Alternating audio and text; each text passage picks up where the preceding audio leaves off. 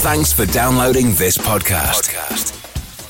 It's for personal use only and must not be rebroadcast, reproduced, or used in any form without permission. Tell your friends they can get their own copy by searching iTunes for Radio Le Mans or visiting radiolemans.com. The world's longest running motorsport magazine show, Midweek Motorsport. News, features, special guests, and analysis from the experts. Formula One, sports car and endurance racing, rallying, touring cars and bikes. If it has wheels and an engine, and they keep score, it's on Midweek Motorsport.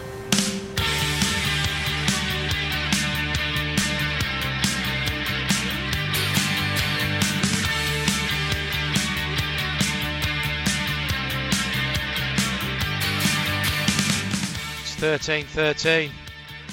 Is that worrying you? I hope not. It's just after 8 o'clock. Hello there.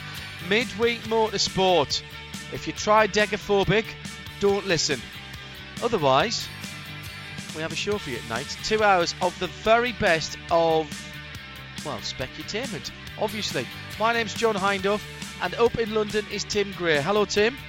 Hello, John. And on a packed programme tonight, Tim, we have what? We have me asking whether the 213s cancel each other out. Ooh. Or, see, if it was 13-13s, that would be worse, wouldn't it? Yeah. Yes, I think it probably would. We'll also have some news. Oh, right, okay. Although there's not a lot around, so we're going to really stretch it out. Excellent. We're going to find out what you had for dinner and what I had for dinner. And there'll be no gloating. I've been told no gloating tonight. And no gloating at all, no. On the big story. On a big-ish story. Quite a big story that we had 2 weeks ago. Yes.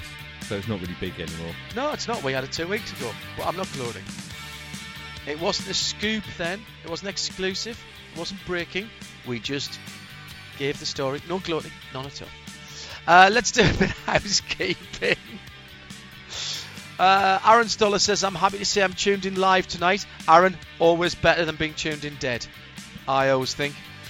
It's a tremendous waste of battery. True. Marco Barensoir says, no AFAs. I try to visualise all the coming excitement of cars merging into the easy final turn at Sebring. Thank goodness it's not a merged race. Oh, and even as I say that, Shea Adam quivers in complete and nightmarish open sweat. Listening, not tweeting though. I have to do some ironing tonight, says Right Turn Lover. Oh, make sure you don't try and tweet with the iron. It burns the end of your fingers, I always found. Rob Jenner, apologies, but I'll be podcasting on my way to Marshall for the MG Car Club this weekend. Oh, where's that, Rob? Well, you can't tell me because you're listening later. Michael Denny listening live tonight from the heat of the carbon fibre triangle. Yes, I've moved from Brighton to Milton Keynes. Oh, a fellow MKer with a roundabout gang. Traffic circles for our American fans. And John McCarthy doesn't know what Zoog is. We'll get Ava to talk about that in a moment. What? You've eaten it tonight. So. Oh, the yoghurt. Chris Sugu says, no, AFA's looking forward to the show. And just met with Alex, not to talk about anything though. Shh. What? Who? Hello to Miss Jax. I've accidentally woken up early, so my subconscious clearly remembered Midweek Motorsport. Ah yes, because you're an hour earlier now, aren't you, out in Australia? Alex Hawkins says, evening all, no AFAs, listening with tuning in the car, driving home from more. Shh. Yes, see, that was what was happening with Chris. They're doing a secret project. Yes. Paul Markard says, no apologies for absence tonight. New rule at my company with the marketing department means no more Wednesday 2 p.m. meetings. Oh. So he should be working, but he's just not having you work in a meeting. Michael Hedving says, I can't understand why IMSA and WEC races don't run at the same time. Michael, can't remember 2012. Really? Went well, didn't it? Still waiting for the results. Still waiting I heard, for the results. I heard and they were still in the podium. I was about to say, if you listen carefully, Greg Kramer is still doing the podium from 2012. Good heavens.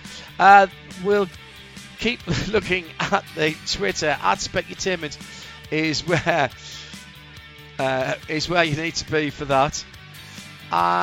So keep dropping us a line. Before you go to the news, I have a slightly relevant piece, and we have a time to go off topic slightly. Off today. piste, yes. You know, you started with tridecaphobia about the fear of Yes. 13. Yes. During the many conversations this weekend during our live stream, we found out that Zach has a fear of volcanoes. Right. So we thought that's going to be a fantastic one, isn't it? Lava masticophobia or something really amazing. It's just volcaphobia. It is volcanophobia. Yeah. It is the most pathetic phobia ever. I'll look that up on Google. It's just So which volcanophobia. man is this? Who has? Oh, Zach. Oh, Zach. Who's Zach? Zach's one of our guys. Zach, who has a zombie film in development. And he said I can be in it and get killed. Yeah. Anyway. So he's not a zombie then, because you can't kill a zombie. They're already dead. I'll be killed and then become a zombie. Oh, yeah. They're not dead though. They're undead. They're undead. It's true, actually, yes. But that's what's going on. Can you be a loose zombie in a sports car? Well, it's kind of. Or would that be typecasting? Apparently, we were working at the backstory of my character, and I'm the one who's been down this luck, but suddenly things look up just before I'm murdered. Or get killed, whatever you are. Is it murder? Is it premeditated when you're a zombie? I think loose zombie in a sports and car. I can provide my own 60 sports car. I haven't got to borrow one. Oh, that's a good point. Do you have the string back driving gloves still? I certainly do, somewhere. Do zombies wear gloves? Well, they do. If you've been killed in gloves, you carry on, just come to life wearing what you're wearing, don't you? You don't get a new outfit. Fair enough. Sorry, this is very motorsporty. We were talking about food earlier, and you had Zug, but presumably not on its own, because that wouldn't be a very substantial meal. No, we had... Moroccan chicken. Moroccan chicken, which was very nice. Cut out your screen, isn't it? Which was very nice. And slow roasted cauliflower. That was amazing, that was. That was really nice. And the bread? Flatbread with coconut flatbread? No. Well, the flatbread is one of Eve's best creations, because they're all good. And that has hardly any carbs in it. Oh, of course you eat bread. Yeah, so that's our replacement for bread. It's coconut flour and stuff. Oh, it's very nice. And sprinkled with zombie dust. And it was very nice. Yes. It's very nice. Very nice. And particularly warming after a day when I'd been out motorcycling in the rain and the cold. Yes. Sorry I couldn't come. I was busy and it was raining. You know, you didn't come because you don't go out in the rain on your bike. No. No. I have several vehicles. 2 of them do not go out in the wet. Let's have that was Nick Damon, by the way, so he'll be talking bikes and cars later. But for the moment, let's go to London, up to London, and our executive producer Tim Gray. I had chicken in white wine sauce. Oh, very nice. It wasn't because I had to rush it. No, yeah, I could hear that. Rush cooking the sauce, which meant it was not as flavoursome as it ought to have been. Oh, you poor thing. It was an excuse to use up all the fresh time I had left over. Hello. So time was abundant in one sense, but not the other. All right, indeed. Hello to Shay Adam tonight. Hi, Shay. And also to the fabulous Diane Magnum, who's listening tonight, who says she thought we were throwing to her every time at Sebring when I said dies in the pit. You're gonna, well, Diane, you are going to have a lot of that this year, because I think Binksy is going to be with us quite a lot this year. Our executive producer Tim Gray's up in London. On the packed programme tonight, we have what? We've done that bit. Oh, did we? Yeah, shuffle papers next. All right. Well, jump go on to page 7. Really? What item number is that? It's item number 13. I'm lost 13. in the script now. Of course it is. You've printed this out far too small. Can we have a bigger... Put your glasses on, John. I don't wear glasses. That's half the problem. That's the problem. Yes. I don't either. I can't read I it. don't need to wear glasses as long as there's 25 million lumens of light. There's only 20 seconds left on this bit, so hurry up. Which is like the sun. And a 1042 point print. Yeah. Let's head to the jingle. Shuffle your papers, Tim. All the latest motorsport news from around the world. Midweek Motorsport. That may have been the most chaotic opening to the show ever. Oh, well. If you think differently, and there was a more chaotic opening... Don't tempt people. I'd Specutainment. A lot of people talking about archive Specutainment this week, funny enough, on on the Twitter. What do you got for us, Tim? What's the top story? We're going to start with some Formula 1 news. Hooray! I didn't get to the theatre early enough. That's My fine. apologies. Go on. We've already introduced our Formula 1 correspondent, Nick Damon. Hello, everyone. Hello, John. Hello, Tim. Hello, everybody. And this weekend, Formula Is 1 that a different has its... bed? No. This weekend, Formula 1 has its same one we've been using for about It just 11 sounded- years. I Bit didn't. funky, I didn't notice the electric piano in that before. It might Quite as be a slight re-edit of it. Ah, a bit of a Probably. remix. It's probably funny Tim's got this line balance. We haven't got 95% hiss, but you're hearing the music. That's true enough. Go on. Sorry, Bahrain, this yeah. weekend. Bahrain this weekend. Yes. Is it? And everyone Alright. seems to be looking forward to going to Bahrain. Well, of course they are, because they're all still full of the hope of spring, / the hope of, if they had a great race in Albert Park, they're going to have another great race in Bahrain. Hang on, And they something has gone terribly wrong here. The FIA have scheduled a Formula 1 race on a weekend when I'm off. Well, actually, I'm not off because we're doing Nürburgring at the weekend and VLN Yes, you're too. actually not off. You've got a race to commentate on, and it's 4 hours long, and you have a long pre-race show and post-race tech to do. So That's only qualifying, though, isn't it? It's not actually the race. No, I'll only miss the race. No, you missed qualifying. I won't miss the race, sorry, that's what I'm saying. Yes, and the ones who did badly or had their wheels not go on properly, or have said, we sorted that out, we're still super quick, and the people at the back have gone, ha, it was a one-off. We can do it in Bahrain, and it'd be quite warm and pleasant. Would that be an accurate description? well, I'm thinking about all the positive press releases we're getting from the teams this week. Marcus Ericsson says Sauber is in a very positive mood. Hurrah! Well, they are painted red and white, and they've got Alfa Romeo, and that's all marvellous. And see, Sauber weren't as bad as we thought. They weren't great, but they weren't as bad as we thought in the first race. So they can be positive about that. Do I have to find something positive for all the teams now? No. Pierre Gasly and Brendan Hartley, both very positive about Bahrain, particularly they've Hartley because he's been successful there in the past. And they've got new bits already on the Honda, so the Honda's already getting through it. Yeah, after new two Honda races. engine. Yes, after 2 races. Well, after one race. Well, it's the second. Good point. The second race, they're already replacing parts. It sounds like deja vu all over again. If you were McLaren. And which other driver is positive about Bahrain because he's had success there in the past? Charles Leclerc. Properly. Lewis Hamilton. Come It on, was. Nick.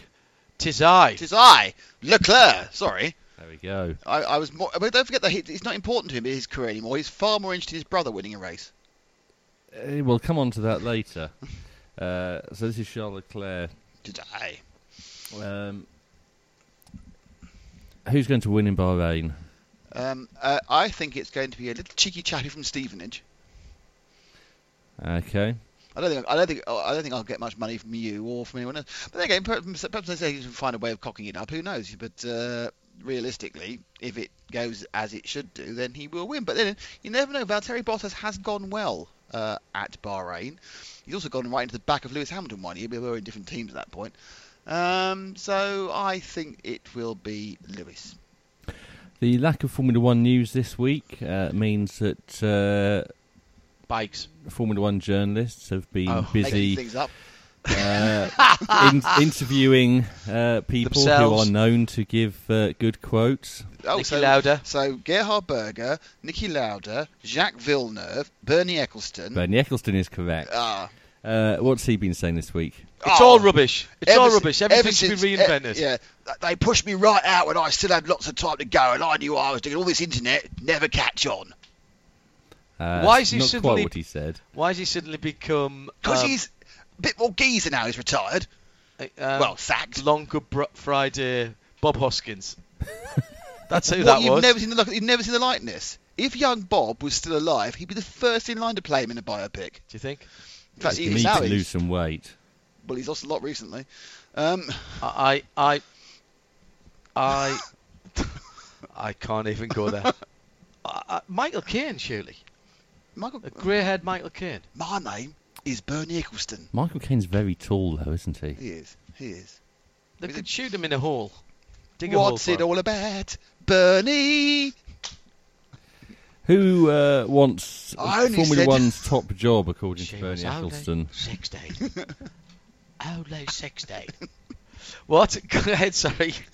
Who wants to replace Chase Carey, according to Bernie? Everybody. Nope, it's Ross Brawn. Ross Brawn. Because Bernie's now decided Ross Brawn's his big enemy, and he's decided to have a go at him for a while. He just can't be 86. It doesn't matter who wants to replace Chase Carey unless it's the Board of Liberty who wants to Well, replace him. my mum's 3 years older than him, and all she does is moan about the problems down at Boots the chemist. He's How old's Bernie?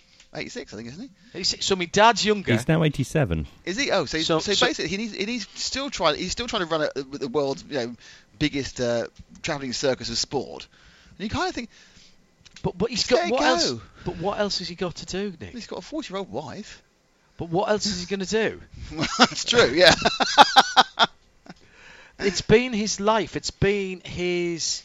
But he should kind of. Yeah, I know. It's not. He's differently raison d'etre. Differently driven to all of us. But I think it's. No, he's not differently driven to most of us. He just wants lots of money. He's got lots of money. Yeah, but he wants more. To do what? The more money, because that's what drives him. Oh, he wants a deal. He's the king of the deal. He wants a deal. I want a deal. I've done this deal with Lucifer. Think it's working out well. If it's not money, he's not interested. Well, he sold his soul. How much did you get for it then? What's he going to do? What is he going to do?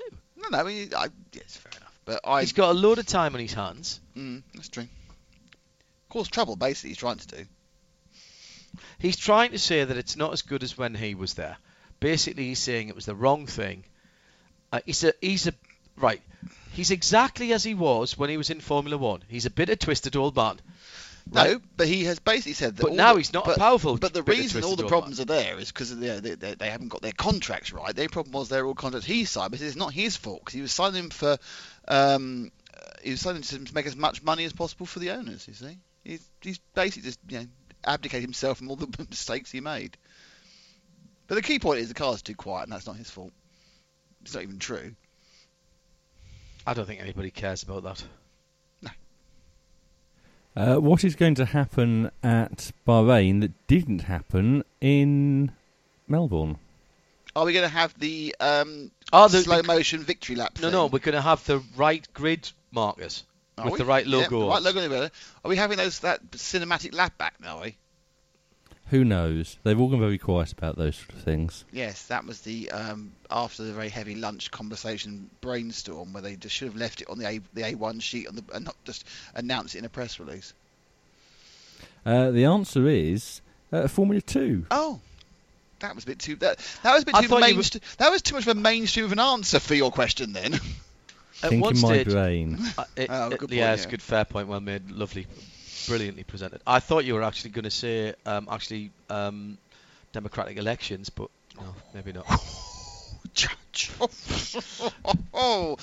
Anyway, so back to the story. So Formula 2's back. So it's will Lando Norris win it easily or not? How easily will he win it is actually what you were trying to say. No, because he might not win it easily. He might make a Horlicks of it in some way. Yes. And who is his competition then? Well, we'll talk about that in a moment. But first of all, Formula 2 and GP2 have produced how many Formula 1 drivers between them? How many Formula 1 drivers? 11. All of them. 28. That's quite close, Nick. 29. It's 32. And how many world champions? 3. Oh, no. So I only got to 2. Who's the third one? Well, it depends who the first two was. No, Nico and Lewis. Who's the third one? The other Nico. Hulkenberg. Not an F1 world champion, obviously, but World Motorsport, World Endurance Championship. This is the same. This is the same sidestep you used in the Christmas quiz all those years ago at World Champion RC people. Which I got right. Yeah, which wasn't actually about cars. No, it was helicopter. You never asked about cars. No, I know. Power boats. That was a helicopter. Nico Hulkenberg wasn't a FIA world champion. No, you're right, he wasn't, was he? No. He won Le Mans. He did. Anyway, so there we are. So they've won a couple. Let's being parochial then. Yeah. How many British drivers do we have on the grid? 4? Just the 3. In F2? Yes. Right, okay. There's George Russell. There's George Russell, yes. He is. Hang on, there's George Russell. I've actually raced against George Russell. Really? I think so, yes. And Jack Aitken's also at ART and Lando at Carlin. There we are, you see. So let's not be parochial. Who are the favourites not British people then? Is it Artur Markelov? Well, there's lots of drivers who are signed to Formula 1 teams other than Lando.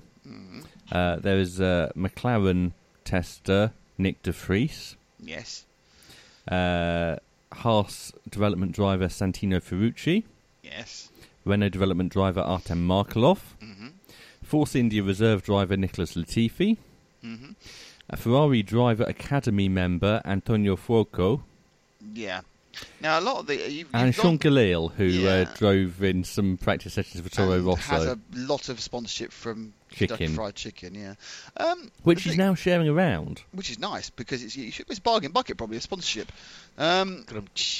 But you do kind of think that a lot of these development drivers are mainly developing a large bank deficit as they develop the amount of money they pay the other company. Because I'm not really spying stellar talent there, Tim, if I'm honest. In fairness, I would... Tim, I will bow to your far greater knowledge. I'm not seeing this as a classic year for talent. It's hard to tell, though, because sometimes people come through and you get a surprise push. I think we will get some surprises. I don't think it will be as easy for Lando as everyone expects. So, what, he's only going to win, 75-80% of the races then? Well, no, the reverse races are always a lottery anyway. Yes. I would say maybe 40 to 50%. But will he beat the pole record that Leclerc got last year? Possibly. There we are, you see. That's the key. Let's give him a target, shall we? Will he be able to has he developed enough strength in his upper arms and upper body to turn the steering wheel? That's the big question. What are the teams going to find difficult this year? Well, it's GP2 teams. Yes. New cars. New cars, indeed. It's been built by Dallara. There's a surprise. Hang on. Why are they going to find them difficult? It's a racing car. To set them up. Yes, but the last Dallara chassis, the one that they've been using since 2011... was from 1926. They have 7 seasons worth of data on it. Yeah. So they're going to have to guess how to set them up. Whereas this Why? Because they're not allowed to go testing? They are very restricted in testing because they're not allowed to run their engines outside of official tests, and there are only 2 official tests pre-season. Well, they could put somebody else's engine in it. If they could find someone with an engine that would fit, yeah. Right, okay. Or they could do filming days. No, they can't. Okay. They could push it down a hill. They could push it down a hill. Without the engine in it. Without the engine running. Yes, exactly, but with the weight of the engine in. They can put it in a wind tunnel. They could tow it behind something. It's a racing car, for goodness sake. You know how to set it up. Really? What's the engine, Nick? It's a big thing in the back that makes a noise and pushes you forward.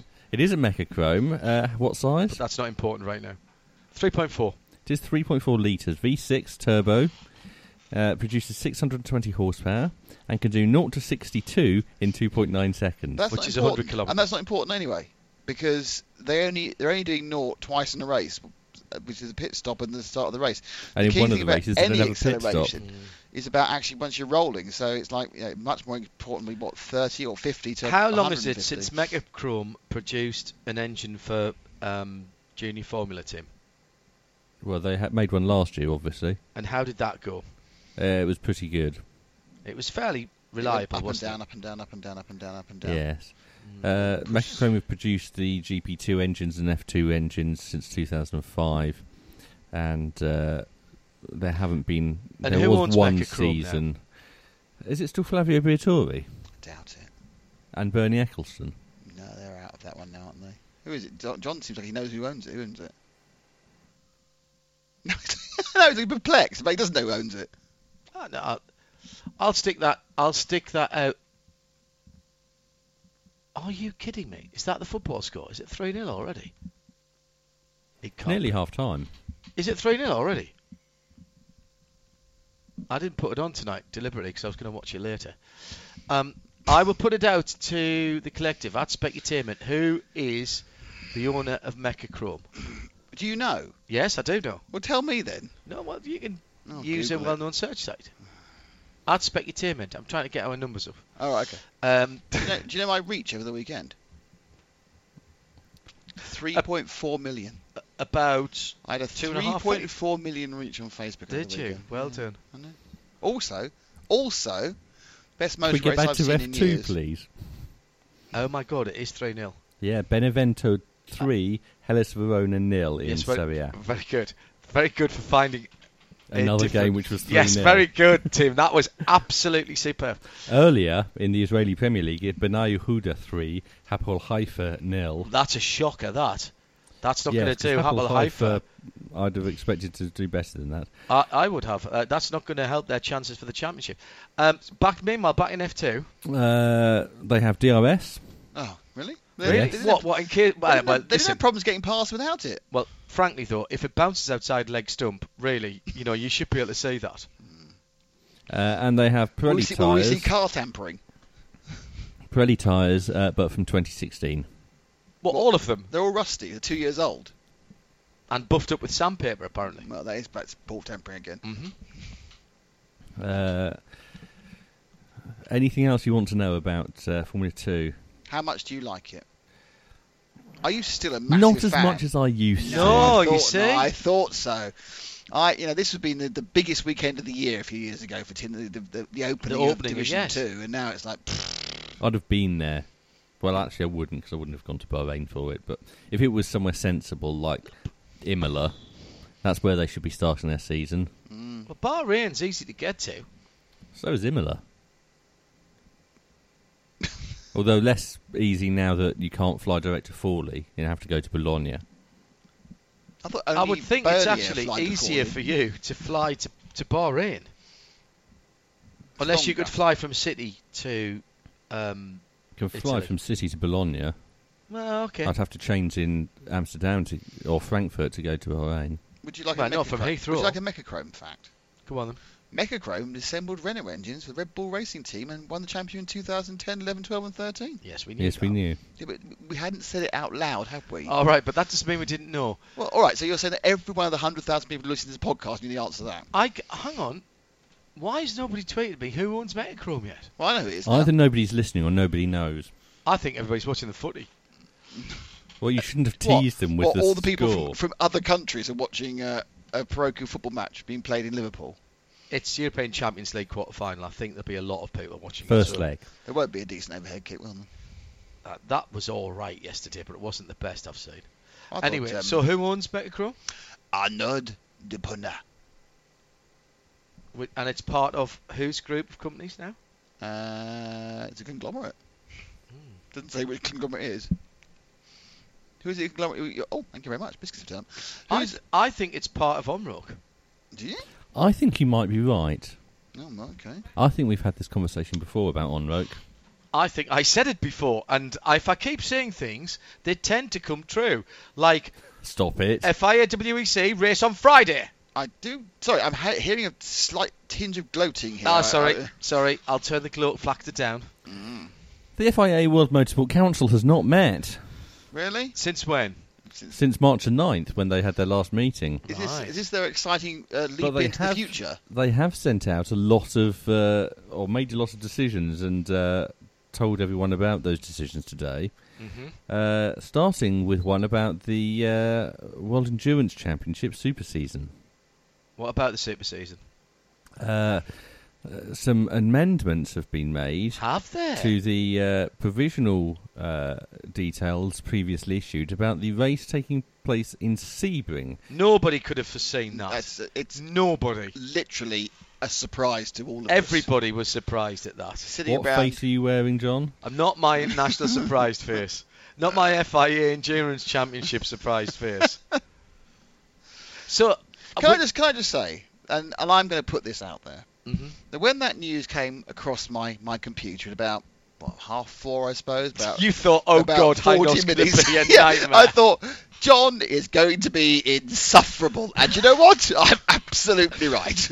Our own Twitter account from at RSL_studios gone, oh no, it's Webber to Porsche all over again. Which I'll remind you was my story, not yours. It was your story. Good point. No. In fairness, we had covered it the previous September from a source in Australia, but you gave us the second credible source as the cars were on the warm-up lap at the WEC at Silverstone. You actually came into my ear and said, second credible source, we can confirm it now. I remember that distinctly. And I did say, I've just had it confirmed from London. The whole of London all of London. All yes. of London's turned round. But of course, that wasn't happening, because if it had been happening, then Andrew Benson would have known about it. Oh, I was just going to say the Formula One press pack, but if you're going to mention Andrew Benson, the BBC's Formula One correspondent, then, that's fine. He's still sore about that. Right Turn Lover says, Yes? is being an Renault F1 development driver actually notable? Surely everyone not associated to any other F1 drivers are Renault drivers by default. And it's true. Just that he's actually writing a cheque saying Renault F1 Sport, lots of cash, to stand at the back and occasionally drive the car. Right Turn Lover has returned to the ironing. Yes. Please don't try to tweet with the ironing. The FIA has also made an announcement regarding... Sorry, go back. Oh, sorry. We haven't actually announced anything. It's on Friday. Really? Is it on Friday? Yes. Okay. Is it Friday from the afternoon into the evening by any chance? That's right, yes. Oh, wow. I'm shocked. Stop it. And it's a nice length as well. I've heard that before, actually. Is it not the somewhat odd and arbitrary and pointless and rather too long? Excessive. Excessive was the word I was looking for. 1,500 miles that was being touted, pre-announced, launched, said by Gerard Nouveau. You've never done that. When did anyone actually ever say 1,500 miles? Because I thought they said 1,500 kilometres. No, it was 1,500 miles as agreed by the FIA World Council. Why would the FIA World Motorsport Council ever do anything in miles? Because that's what the FIA WEC and Gerard Nouveau asked for. In America, they wanted to do it in miles. Yes. And they wanted it to be longer than the 12 hours of Sebring. And it couldn't be the 12 hours of Sebring because the 12 hours of Sebring... So how far did they go? 1,500 miles would be quicker than 12 hours, though. It would be about... Unless you had a lot of safety cars. If you had no safety cars, it would be about 12 hours and 10 minutes. And that's what it was worked out at. But as soon as you start putting safety cars in, it would have been longer. But 1,000 miles is a great idea. That's what, 8.5 hours, is it? It's 1,000 miles or 8 hours, whichever comes the quickest. They are. So it is a bit of Petit Le Mans, actually. So they're using the old IMSA and ALMS 1,000 miles or 10 hours it used to be at Road Atlanta, but it's a bit quicker at Sebring. So it's 1,000 miles or 8 hours. So it will start in the afternoon and go into the evening. The old 1,000 kilometres that they used to run in World Endurance Championship got to about 5 hours 20 in some circuits, didn't they? We've done a 1,000-mile race before. Can anybody remember where it was? Yes, it was in Adelaide. No, that was not a WEC race. No, it wasn't. Was it WEC? That was an LMS. There was. And it caused absolute nightmare. Oh, it's a double pointy thing, wasn't it? Correct, because nobody read the regular... And Gerard Nouveau... Was it Fuji? Gerard Nouveau had a really important part in that race, although something that he probably doesn't want to remember. He hit the green lights a lap. All the Porsches hit each other. He hit the green light a lap before he was meant to, and wiped out a lot of new Porsches. He doesn't drive a Porsche. Still doesn't drive a Porsche. Not likely to drive a Porsche either. Never will. So basically, we and it was 1,000 miles. And because it was points and a half or 2 points. Yeah, it went to 1.5 times points. And they let everyone drop around, which they weren't allowed to before, did they? They put a round drop or an extra round drop in.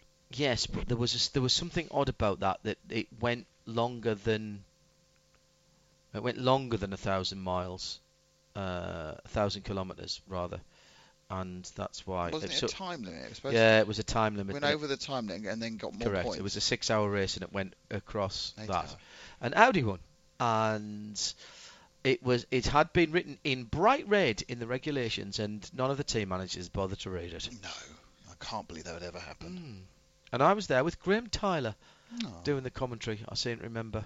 He knew the regulations. He did read the regulations, and so did I, because I'd read them, because that's the sort of thing that we do on planes or in car journeys. Some of us watch the movies, or listen to the eclectic music selections that are curated by airlines.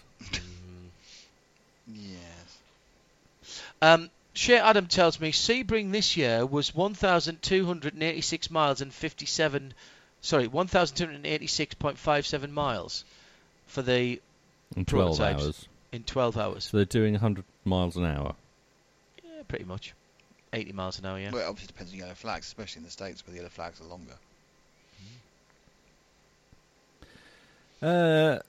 So the other FIA announcement today...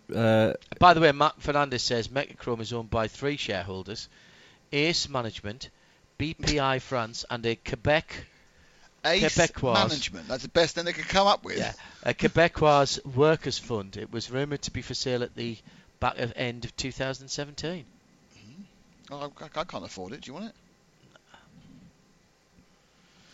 Go on then. World Rally Championship Power Stage has new rules. Go on then. Tell me what they are. Because teams were playing around and although they're following the letter of the rules, not necessarily the spirit of the rules. What, really? Motorsport people not following the spirit of the rules? I can't believe it. Shocking. There's only rules in motorsport. There's no spirit of the rules. There's just rules. What happens... that's true in most things, John. What happens when you get to the start of a rally stage, John, as I'm sure you've been rallying? You stop. You take a time. Someone counts you down with a hand. 5, 4, No, you see... the time you take, how is that allocated? Well, there's 2 times that you take. There's the into the stage, and then the time that you're in the start of the stage is dead time. So you've got a time that you've got to have completed the road time, and then you get in, and then you are allocated a start time dependent usually on your start position. And if you are in the top whatever, you'll normally get a 2-minute gap to the next one. Everybody else gets a 1-minute gap. If you arrive late, what happens? If you arrive late into the in control of a start of a stage, then depending on how late you get time penalties. If you are very late, you can be disqualified from the stage. You also get put further down the order. You can do. If you're a seeded driver, that tends not to happen. You can try and get your time back at that point. If you can fit in front. The issue here was that... Because it's dead time once you get... As soon as you clock in, basically... Yes, the clock has stopped until you start. Until you start again, yeah. The time that you're sitting around waiting to start is dead time. That doesn't count. So the issue here is that front-running cars were deliberately turning up late so that they'd miss the slot they were supposed to be in and go further down when the conditions on the road would be better. Correct. So that you're not sweeping the stage, as it's called, for somebody else. Yes. Following an e-vote by the World Motorsport Council... Stop right there. A what? They don't use faxes anymore. You have to download an app and press a button. Hang on, is that because Bernie's gone? They've sold out the faxes? It's all wrong? This is a nightmare. New competitors were saying that they were unable to source fax machines. They still make them in Japan. They're still popular. I can sell anybody. I've got 2 or 3 here if people want them. They're only £2,500 each. You also actually don't need an actual machine. You know, don't you? You can send a fax emulator. Computer. Yeah. I'm sorry, but I think the whole... This launch into the 1990s with an Evo, it's a nightmare. It's terrible. It's gone to pop. Where is motorsport going, eh? So now they have to download an app and vote using the app. Right. And then I take it to Cambridge Analytica to get all their data then. Mm-hmm. And you have to vote within a certain time. Otherwise it's not counted and you may still be charged. And now I had the votes for the Belgian jury. So following this e-vote, competitors who do not start the power stage in the given order will not be eligible for points. Oh. As per Article 5.3.2 of the FIA WRC sporting regulations. This will take place with immediate effect for safety reasons. What safety reasons? No, that's their catch-all. That's it. The FIA can do anything without referring to anybody if it's for safety reasons. Nick is correct. Is that a bit like saying if you're a government... it's national security. Exactly. Right. Do you remember what you were saying earlier about the 2-minute gaps and the 1-minute gaps? Yes. Well, because people were turning up late and they had a finite amount of time because power stages on live television, remember, they were having to shrink the gaps and they believed that was unsafe. No. Okay. Allegedly. No, but do you know what though? You can't fault their logic on that. No, That's pretty good. They have found a bigger loophole Than the people who had found the people loophole. who found the original loophole. Yeah, you see, that's okay. And now wait for the next loophole to re-loop that loopy-doop-doop. I hope you're impressed with my knowledge of You've done timing. I've once very nearly disqualified Carlos Sainz from a World Championship rally because of his tardiness and bad attitude and inability to speak Spanish. No, he was was he waving a lot? Was his co-driver waving a lot? No, his co-driver Lewis Moyer was lovely, and that was the only reason I left him in the rally. Did he have a broken wing mirror? No. Well, his tyres was he texting had a and tread driving? depth of No, less than there was no 1.6 texting, no millimetres. It was 1957. Was he writing a play with the quill whilst driving? He was, but that was fine. Because he was holding the steering wheel with his knees while he was doing drinking a lovely glass of Tio Pepe, one of the finest drinks from his region? No, not Other while he was drinks are driving. available. No, that would have been ridiculous. Sorry, I've just got off on a tangent. I do apologise. No, he had arrived very late and was asking for a minute that had already gone on the in control to a stage. I was quite happy to give him whatever minute he wanted to get into the stage and start competing, but the minute that he wanted had already gone. And he was giving me quite a lot, and he was actually into... That actually sounds like the plot synopsis of a Doctor Who episode. The minute had already gone. I was happy to give him the minute, but not the minute already gone. Yeah, indeed. You could be the next Doctor, obviously, if you're a woman. No, the current one's a woman. They need to switch back to a man next time. Oh no, no! Hey, this BBC. They need. They've never had a slightly overweight Mackham. I feel that we are a underrepresentative. You are absolutely, realistically. Are you still slightly overweight? Yeah. I need to lose another 5 to 7 kilos. The amendment to the regulations will help avoid intentional late check-in, which increases the gaps between competitors, helps minimise the movement of spectators when no cars are running, and prevents behaviour aimed at circumventing the start order of the power stage. I love the way you gave the emphasis of the power stage bit there, Tim. That's excellent. You actually gave it some power. It's the power stage.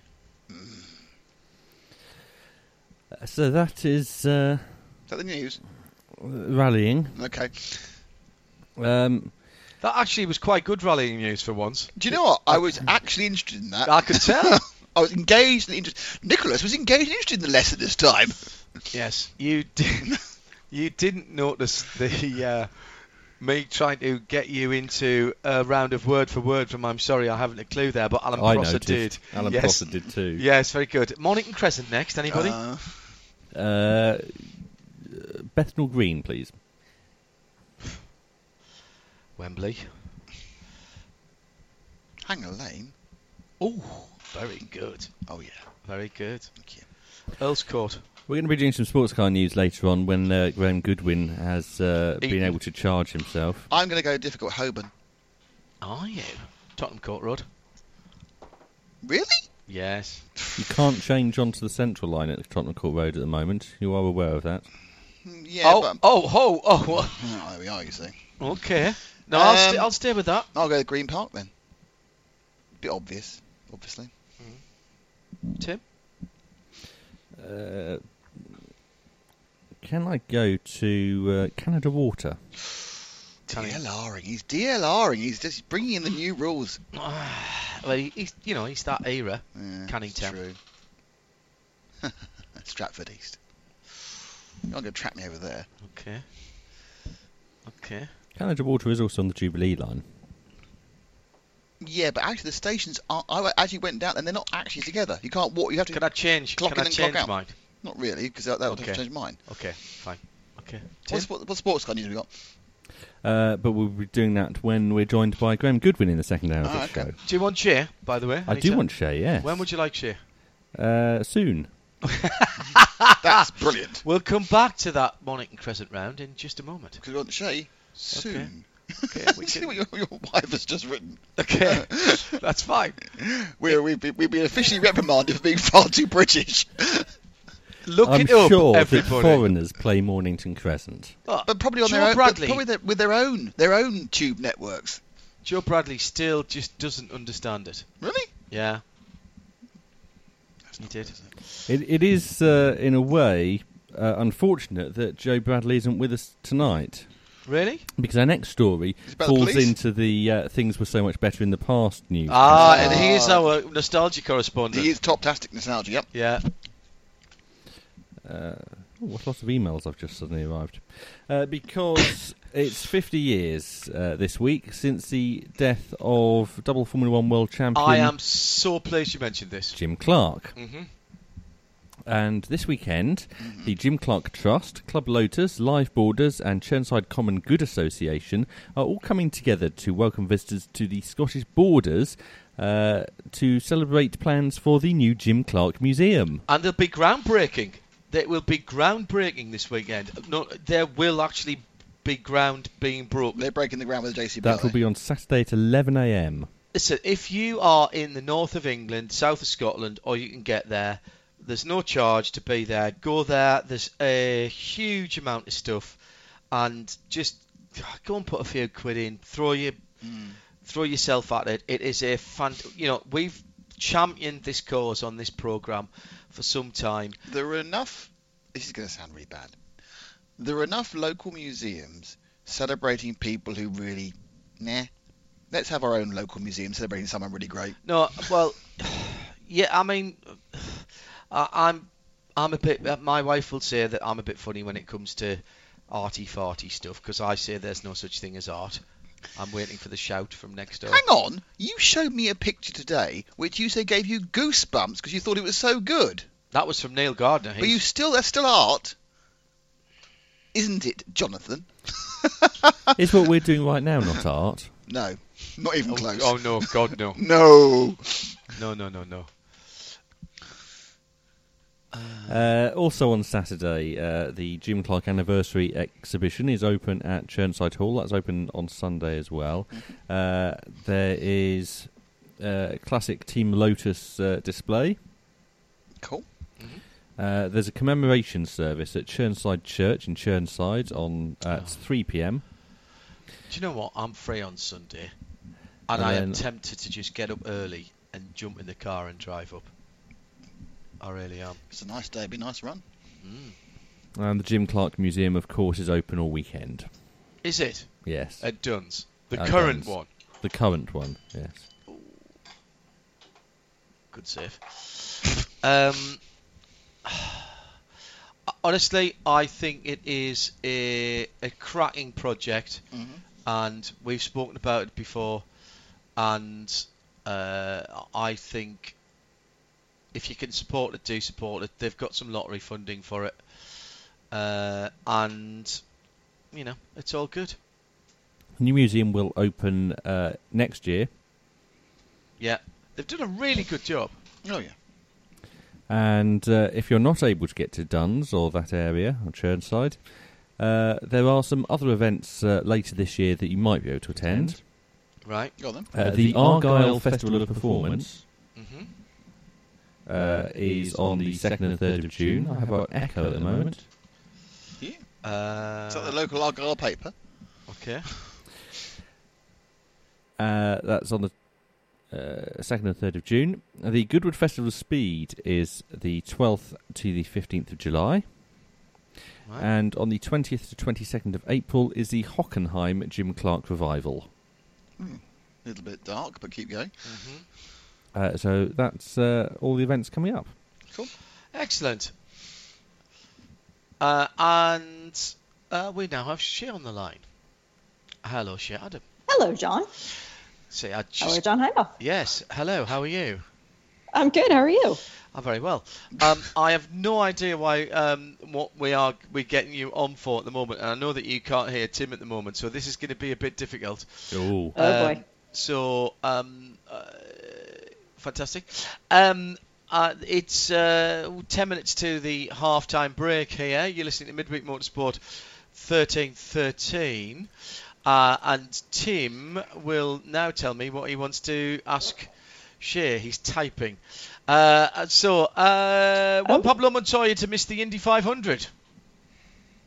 Yeah, and I actually had a chat with Juan about this back in February at the Sebring test. He was saying that he had a couple options open, but he didn't want to run if it wasn't going to be with Penske, because if he was to go out there and beat his everyday team, that wouldn't exactly make them look good, and it wouldn't make him look good in the long run, because that's his ride or die effectively. So he will not be taking part in the Indy 500 this year, which is a shame, the two-time winner, but he is getting a shot at Le Mans, so everything sort of balances out a bit for JPM. Okay. Is there nothing else, though, for him out there? I mean, he's a big name. Surely he would be expecting someone, to give him a drive. No. He had offers. It was just the idea of running against his team, which is Penske.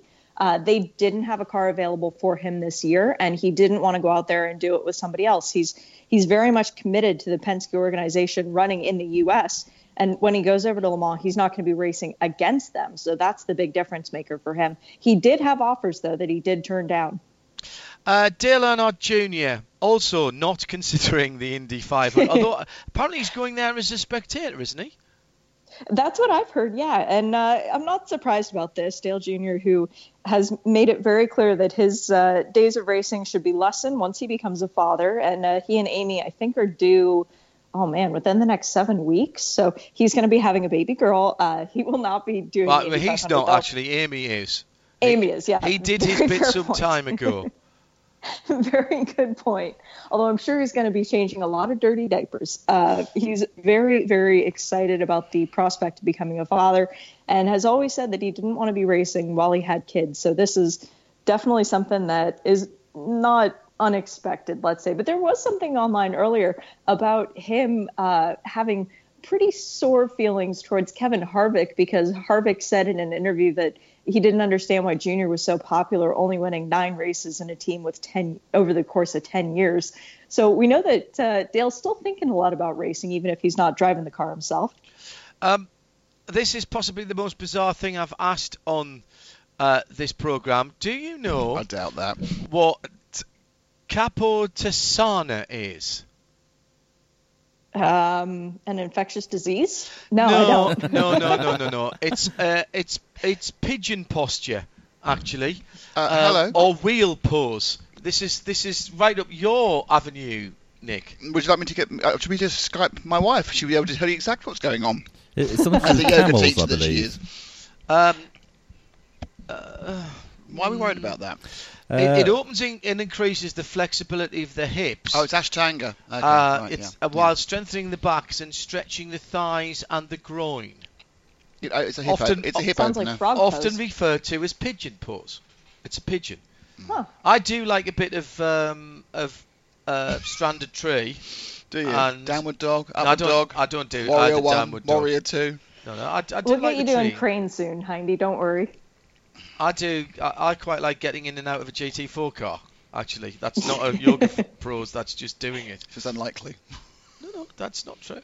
That's not true. Why have you asked that, Tim? What Capotensana is? Because USA Today think that it's newsworthy that Danica Patrick is still striving for it. No, Danica Patrick has written a very, very good book about getting into shape. And if you've seen Danica Patrick, She's quite in shape. she is very in shape. Yeah. She's worked very but she hard. can't do Capotesana. Oh, can she not? No. Well, if Danica can't do it, there's no chance of me doing it then. Well, I'll tell you what I'm going to do. Unfortunately, my wife's away at the moment. She's up in Scotland with her parents. But when she comes back tomorrow, I will ask her, can you do Capotesana? And I'll see what it looks like. And Can then you ask her to photograph you doing it, Nick? Yes, I will do Capotesana tomorrow at some point. What is the most unlike? I'm sorry, this breaks away from completely what we're talking about, and I apologise for this, but it has been one of those shows already. The most unlikely thing came up whilst I was in Australia at the weekend. I was sitting in Luke Bell's house, and Luke was going through a few videos of, and you know he's a big Toyota fan. Yep. And there was a video shot underneath the 2 wind tunnels at Toyota in Cologne. Right. And guess which car was featured in it? Would it be the road going GT1? Yes, and guess what came up then? Can't get out of it. Got in it all right. But then I'm thinking now, what pose would that be? That'd be the Capotesana. well, I don't know, but I will literally.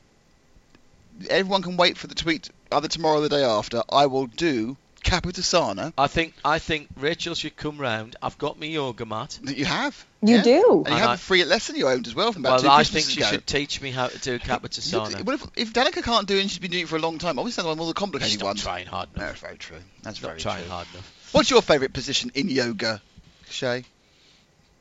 Corpse. Definitely. Is that at the end? Yes. I did the It's loyal. quite near the beginning for most people. Yeah, I did the loyal and loving husband thing. I went along to a few of Rachel's lessons, and she said, I said, what do you think about it? I said, well, an hour's a bit long for my attention span, but I really like the bit at the end where you just do relaxation with your eyes shut. That's great. I was very good at the relaxation bit. Exactly. The 45 minutes before moving about, It's the best part. not so much. One bent leg out front with the shin perpendicular parallel to the front of the mat, the other leg stretched out straight behind, body held upright, the back foot may be held in a hand or in the crook of the elbow. The chest may also be folded over the front leg. Can I bring this back to motor racing? If you Yes. go onto the Wikipedia page you're on, that lady at the top looks like a Halo device. And we really do adore her. Pretty Intense is... Not Pretty in Pink. Pretty Intense is Danica's book. Yeah. And thoroughly recommend. But that would be good for your missus, mate. That'd be a nice prezi. She wouldn't know who she was. No, it doesn't matter. She could... I read lots of books where I don't know who the author is. Yeah, but not... Fair enough. I read Most lots of them are not biographies. I read lots... It's not a biography. It's a fitness book. Fitness book. I read lots of books where I don't know what the words mean, frankly. Well, most of them. Anyway, moving We're on. very good with those Topsy and Tims. John, Mac and Lauren are my favourites still. Oh, don't. I went John, to the I launch of just that. tried to. Go ahead, I Shane. just tried to do that you were describing, and the only word I can say is "ow." Okay, that's fine. Did you keep your elbows together? Yeah, Because no. that's the key. Can you unwind yourself again in time for the next IMSA race? Well, that's a fair point, well made. It's not that far away. Maybe. What else do we have for shit? There's been quite a lot of April Fool's jokes around IndyCar as well, haven't there? Yes, IndyCar April Fools shit. Actually, a lot of April Fools coming through. Graham Goodwin, we'll bring this up with him. He's trying to... where did the rest of those biscuits go? They fell on the floor into my mouth. Right. Hang on, you had several beforehand. I had 2. I'm helping yourself. You did yourself. How many were there? 6? 11. It wasn't a profiterole situation. All right, okay. Graham Goodwin is trying to claim that at least one of the stories that he ran was actually true. I'm not sure about that. He went crazy for it. He always does. He always does. The other way, go. All right, you've done 11, Graham. That's enough now. Marshall And then comes another one. Marshall Pruitt nearly killed the internet with Andy Blackmore's halos. Everybody had a halo, actually, because we really do adore her. And that was a very good one with an Andy Blackmore illustration of a halo on a prototype. What were the IndyCar April Fools shade that you did? You see any of them? For one of the greats coming back to do the Indy 100 this year, and hang on. Al Unser Jr. Oh, well, this is Judy coming Al back. Unser Jr. coming back to. Right, let's see if we can get shape back, because it was just a little bit awful there for a moment. So let's see if we can get it back. Al Unser Jr. coming back, the Indy 500 was good. I like the. I have to say, I quite like the Jordan Taylor starting his own team up as well, which was an IMSA one. That worked quite well. Yeah, that one was good. The one about the GTLM cars doing the race at Sebring. Oh, doing the very Michelin fun. Encore race unfettered. Unbopped. Yeah, unfettered. But the only way that works is if you swap around the drivers so that they have no allegiance to the car. I like that. I did like that as well. Yeah. By the way, that was funny. Describing what we were talking about a few minutes ago, describing what did we call that? I've forgotten already. What we called that yoga move. Pigeon pose. Yeah, whatever. Declan Brennan says it isn't yoga; it's the jackpot move in Twister. That's fantastic. Ian Wozniak says, do GTE cars still need yellow headlights in FIA WEC? Has that been asked for this year? I don't know if that was an April's fool or not, but I quite like that. There's a few things that looked like April Fools but weren't. Right. Axel. Axel what? Rose. Nick, who is Axel? Oh, gosh, no, yes. Oh, dear. He's the new hip mascot for F1. Oh, my God. Oh, this is Liberty just getting it totally wrong. It is the same meeting. It's the same meeting after a very heavy lunch and possibly far too much libation. You know, they managed to get rid of a lot of them, and no. But he's going to be launched at the is it the China? It's China street demonstration, isn't he? And he's going to be there. You're not allowed street demonstrations in China. I think you'll find out that will be stamped out with tanks. And more importantly, you wouldn't even be able to search for it on the Chinese internet either. That could get very nasty. Well, that could be the shortest ever mascot ever run over by a tank in a street demonstration in China. Yeah. Oh, too soon. It was 1989. It was 27 years ago. Okay. Moving on. Still to come. It's a jingle. Shall we? Would you like to hear some of my experimental avant-garde poetry? No? Okay then. It's Midweek Motorsport, and still to come. Graham Goodwin will be joining us in the second hour of tonight's programme. This show is avant-garde. Never mind the rest of it. It really is. Not poetry, because that would be art, and that doesn't exist, obviously. At Specutainment, if you want to get in touch with us, please. We'll have a bit more from Shea after this jingle. Graham Goodwin will join us, as I say. Nick Damon stays with us, and Tim Gray up in London. And I have no idea where this show is going tonight. Might have to get the guitar out later on and have a little bit of a sing-song. Possibly the only way we can get out of this with any kind of decor. No, what am I saying? You're listening to Midweek Motorsport. It's Series 13, Episode 13. Well, you knew it wasn't going to be a standard one, didn't you? Stay tuned for the second hour, part of the Radio Show Limited network of channels. Midweek Motorsport on RS1. So we still have Shea, yes. And if I fade this one up here, we should also have Graham Goodwin, who's in the south of France. Hello, Graham. Hello there. Oh, the technology works. Absolutely love that. We'll get to Graham in a moment.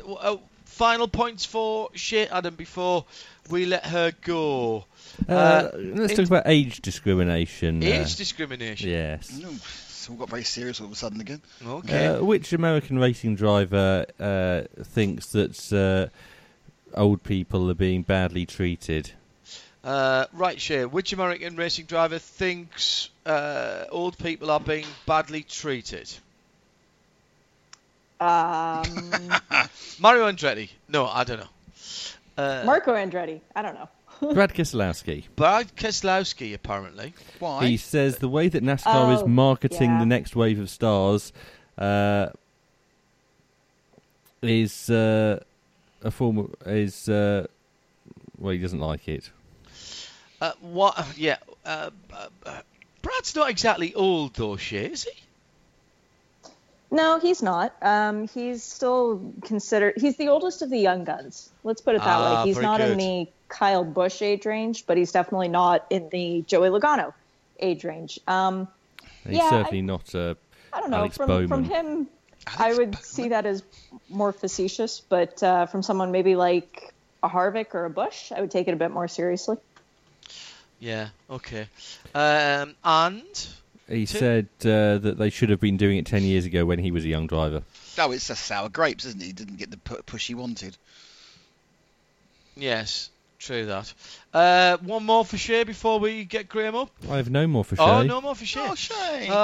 So Shea, we'll speak to you next week. Or no, we will speak to you next week, and then it's the week after. Is that? Hang on, are we in Long Beach next week? Yes, we are. I get in Tuesday, so I will definitely be speaking to you next week. Right, so for us it'll be midday motorsport near enough, won't it? Exactly. Yeah, okay. So we'll be live from Long Beach overlooking the start-finish line next week. Sheridan will be with me for the Bubba Burger Sports Car Grand Prix of Long Beach. And Sheridan will be with us for that. And I know you're looking forward to that massively, aren't you, Sher? Oh, very much. I've been eating lots of Bubba Burgers lately. Get ready. I have a question. Yes, go on, Nick. No, it's a serious question. Yes. Bubba, in and out. Yes. Where do they fall? No, it's not a chain. It's a sell-through. Oh, okay. I'm right in saying that, Shay, aren't I? That Yes. Bubba Burgers you buy and cook them at home. You put them on the. Oh, right. Put them on the BBQ. Right. I see. Is that right, Exactly. Shay? Or in my case with the veggie burgers, you cook them on a stovetop with a little bit of olive oil and makes a very nice dinner. I've heard they are very good, the veggie burgers, actually. Oh, they're amazing. They're made with real vegetables. Gasp. Say hi to Bill and Diane for us, and we'll see you I in will. California next week. Yeah, sounds good. I'm off to babysit my nephews, so I will talk to you guys soon. Oh, good luck with that. Thanks. Bye. God bless. Bye-bye. She's Shay 22, Adam. by the way, her nephew, for the listeners out there. 22 and 38, the two nephews. Excellent. Graham Goodwin joins us from the south of France. Evening, Graham. Good evening, everybody. Was France on strike today? Not our bit. We were in the car. So, but it seemed to be a remarkable number of trains going past us at remarkable speeds, but with not all nobody of them on them. remotely full. I guess There was nobody on them. There was It's only nobody on them. Tuesday and Friday that they're on strike, isn't it? Pardon? It's only Tuesdays and Fridays they're on strike. Yes, it is for the next 3 months, I gather. Yeah. That's when France play in the World Cup, obviously. If France get knocked out in the the group stages, it'll all be fine. It'll all be fine. They'll be back to work. It's not a problem. Good as you're down in the France of South. You're Absolutely. Sud de la France. Oui, le sud de la France. Pour le prologue. Pour le prologue de la WEC. Et le Elms et le Michelin. Le Elms. S'il vous plaît, le Elms. Le The Michelin. Elms et le race de Elms et Michelin Le Mans Cup. Voici. Is the Michelin Le Mans Cup actually having a race on the Elms weekend? Yes. Oh, okay. And It's indeed not has on the the prologue schedule. as well. It always does. And has a prologue. It It doesn't. has its own prologue. I wasn't aware of that. No, neither was I. Yes, What it day does. is that? Yes. That's so we've got 2 days. So tomorrow is effectively media day for the WEC. Following that, 2 days of track action with a 30-hour test. Then we have what's laughingly called a day off. Then after that, So we're laughing? which just isn't. Yes. Yes. Then 2 days of prologue for ELMS, Yes. followed by a day of prologue for Michelin Le Mans Cup. Another day off. And then it's the ELMS race weekend. So Johnny Palmer will get there just in time for the Michelin Le Mans Cup prologue. He'll be delighted. Just in time to miss all the really hard work. Yes. He's getting there on Tuesday. Night. Is he? Yes. Right, okay. I've booked him a Ligier microcar. It's the smallest thing I could find. Fantastic. I'm What hoping he French doesn't. I'm hoping he doesn't get upgraded to a Peugeot 1 Series. It's a bit bizarre actually taking over. Hang on though. Gerard Neveu used to be boss of Circuit Paul Ricard. He did. So and we spoke about that earlier. So he's just looking after his old mates, isn't he? Making sure that they get plenty of stuff in the off season. Are you there for 2 weeks then? Yes. Yes, we are. We drove down last night to the charmingly named little town of Arras. Not quite, but nearly. But you can see it from there, yes, okay. Indeed. And, it's not the then Arras end of the rest anywhere, the trip, but yeah, okay. Indeed. Then drove down to the lovely town of Avignon, which is where I'm speaking to you from now. Right. Are you on the bridge? Are you What sur le really pont? D'Avignon. Pardon? Are you sur le pont of D'Avignon? Not so I can notice. Hang on, I'm you've standing up taken quite three. straight. Hang on, you've taken 3 days to get to. No. We left quite late yesterday evening. Right. Pushed on for an hour out of Calais because we have had some problems, of course, with customs and border controls at Dover the last couple of days. So the sensible thing to do was push on down. So we covered about 550 miles today and I've just had an excellent meal in a city square in Avignon. Very lovely too. And at the moment, the boys are just completing the last scribblings of the day after a manic day of news. Before we push on tomorrow morning, and we'll be at the circuit for just before 9 a.m. We sort of making light earlier on of the main WEC news, which was not unexpected, and in fact, you and I and our listeners have been well aware of this for some time. It has been a cause célèbre of mine to say race on Friday into the evening at Sebring. 22nd of March, I got the nod from some of the WEC teams to say it would be on the Friday, racing at the night. It has been confirmed at that. And the 1,500 miles has gone. It's now 1,000 miles or 8 hours. I mean, this is just absolutely sensible, the way that this has gone through, because the thought that anything else was going to be workable was frankly laughable, wasn't it? Yes and no. I mean, I'm going to be remorselessly fair here. Was it potentially workable? Yes, but not with a 2-hour gap. 4-hour gap maybe, but the point here, John, and you, I think, not uniquely but unusually will appreciate this, is for the likes of you and I, moving from having worked in one regard for the 12 Hours of Sebring to then going on to do 1,500 miles for WEC. I was worried about that a year in advance. Yeah. That was going to be really tough, because the big difference between a course, and people will say, yes, but you do the 24 Hours of Le Mans.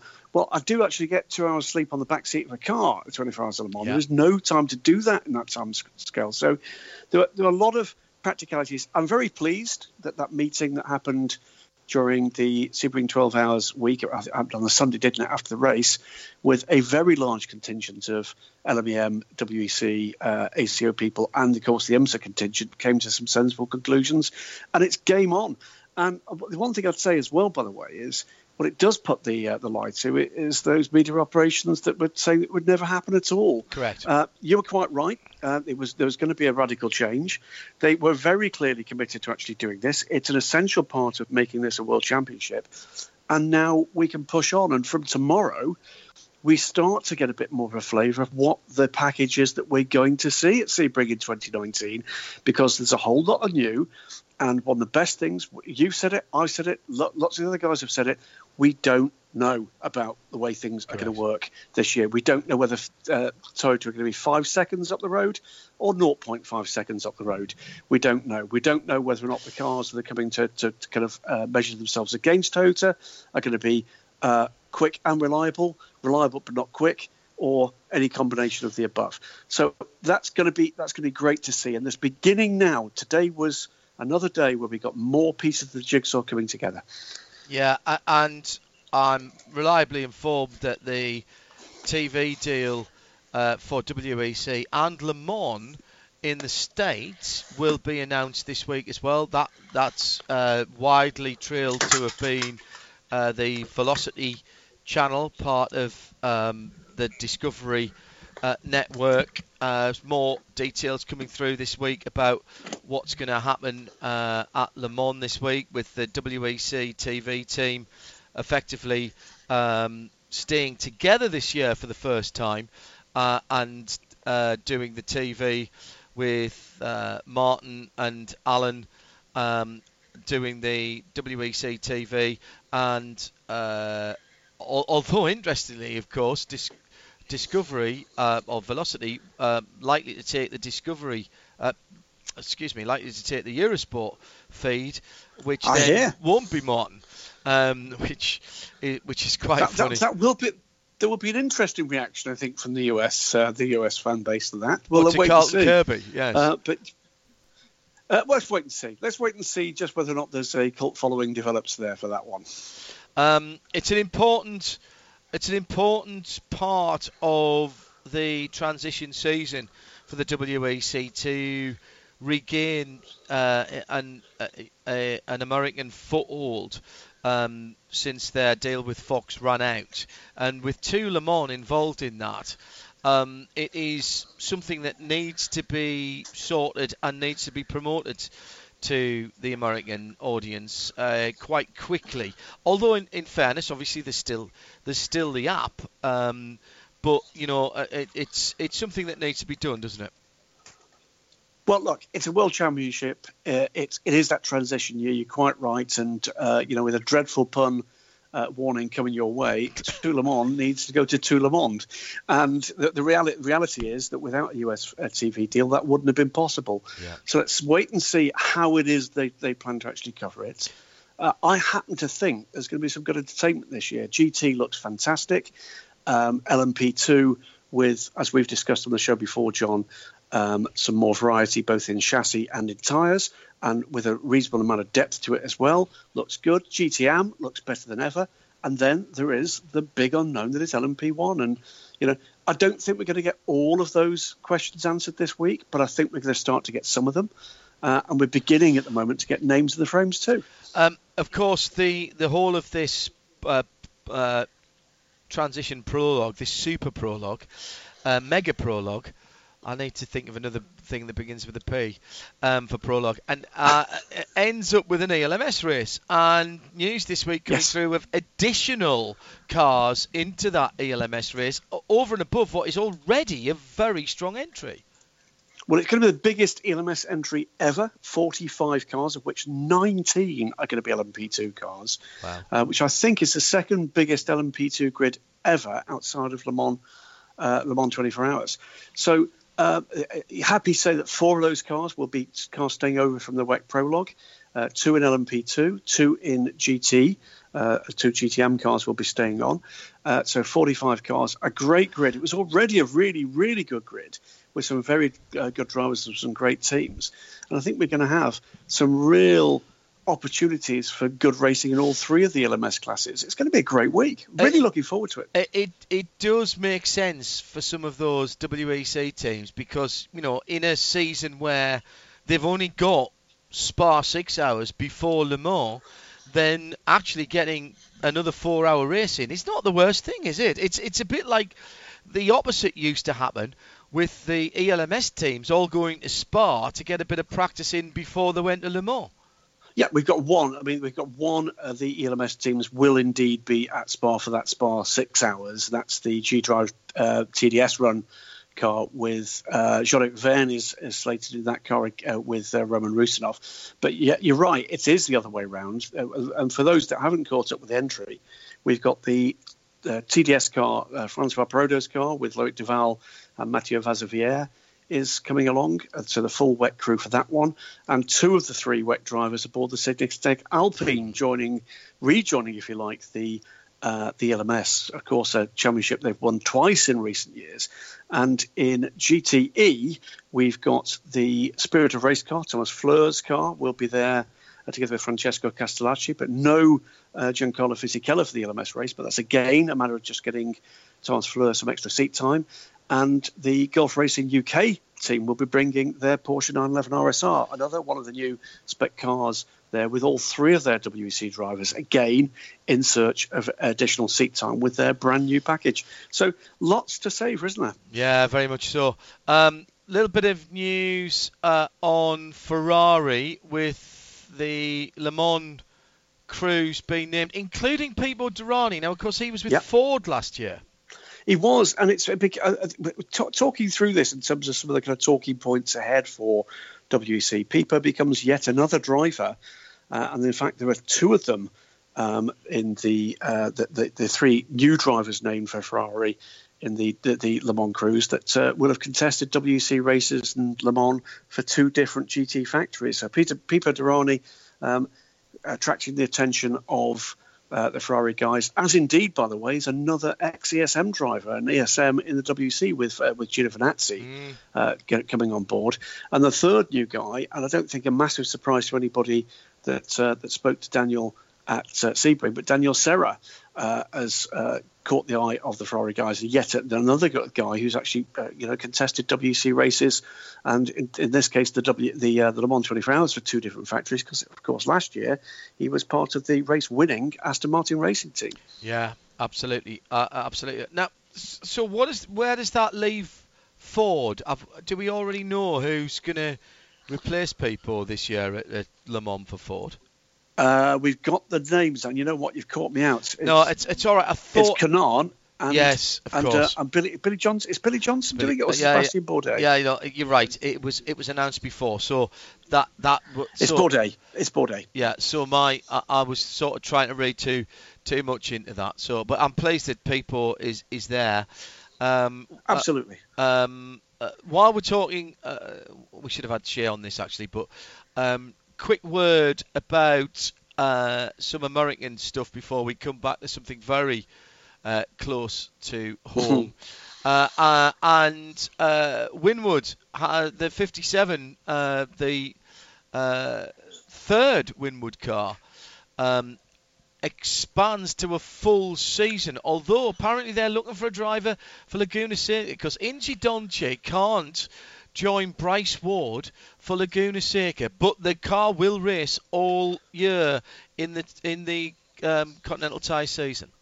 Well, look, this is good news. One of the gathering stories in endurance racing, in sports car racing, in GT racing is the rapid growth of and sustainability of GT4. Agreed. And with drivers of the quality of Indy Donche now involved in this case near full season efforts, just goes to show where we're actually heading to with this. I think you're going to be talking to me about British GT. We'll talk about some of the factory drivers involved in that one. But yet, good news that you've got an aspirant team like Winwood Racing with all the friends they're actually making and the partnerships they're actually drawing together to be able to bring a third full season car, a car that wasn't initially designated a full season entry. That's got to be good news, not just for them, but for the Continental Tire Sports Car Challenge as a whole, John. You know, let's not forget just where they were just over a year ago in terms of numbers. And now look at it. It's a really credible part of that support package. Real strength in depth, lots of new and shiny, and we do like new and shiny in that GS class. And the adoption of the GT4 regulations to that class, it has to be said, has just been a smash hit. Let's hope it goes some strength. It's funny enough, I was having a very similar conversation down in Australia at the weekend, which I know you weren't envious of. Stop! Not in any way. Stop! Don't mention it, John. Though, because other people might get jealous. I clearly wasn't. No, not. But no one would get jealous of a fortnight in the south of France. No. Not at this time of the year. Nothing it's open. Terrible. Nothing open. Now, where was I? I was going somewhere with that, and I've been completely distracted by a whole different thread. By terrible French restaurants. Yes, yeah. absolutely. Alex Brundle. Alex Brundle going Never heard to... He's going to Le Mans. Hang on. Alex Brundle is joining Graham's team, Manor, which is... Not mine, yeah. No, it's... No, CEFC TRSM. Yes, GT...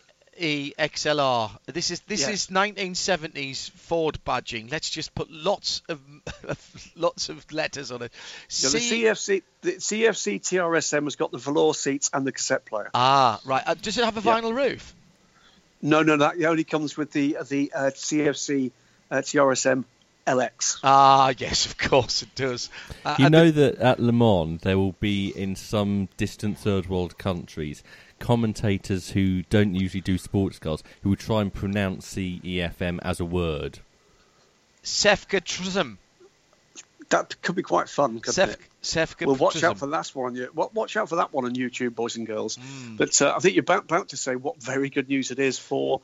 I think the second Radio Le Mans presenter in the last 12 months to actually get himself a place on the grid for a 24-hour race. Yeah, well, there's a few. I think there's a few more actually. But yes, this is Alex Brundle, who will be doing the full WEC transition season with Ollie Rowland now in the G60, the number 6 G60. We don't know who the third driver in the car is. Bronze driver.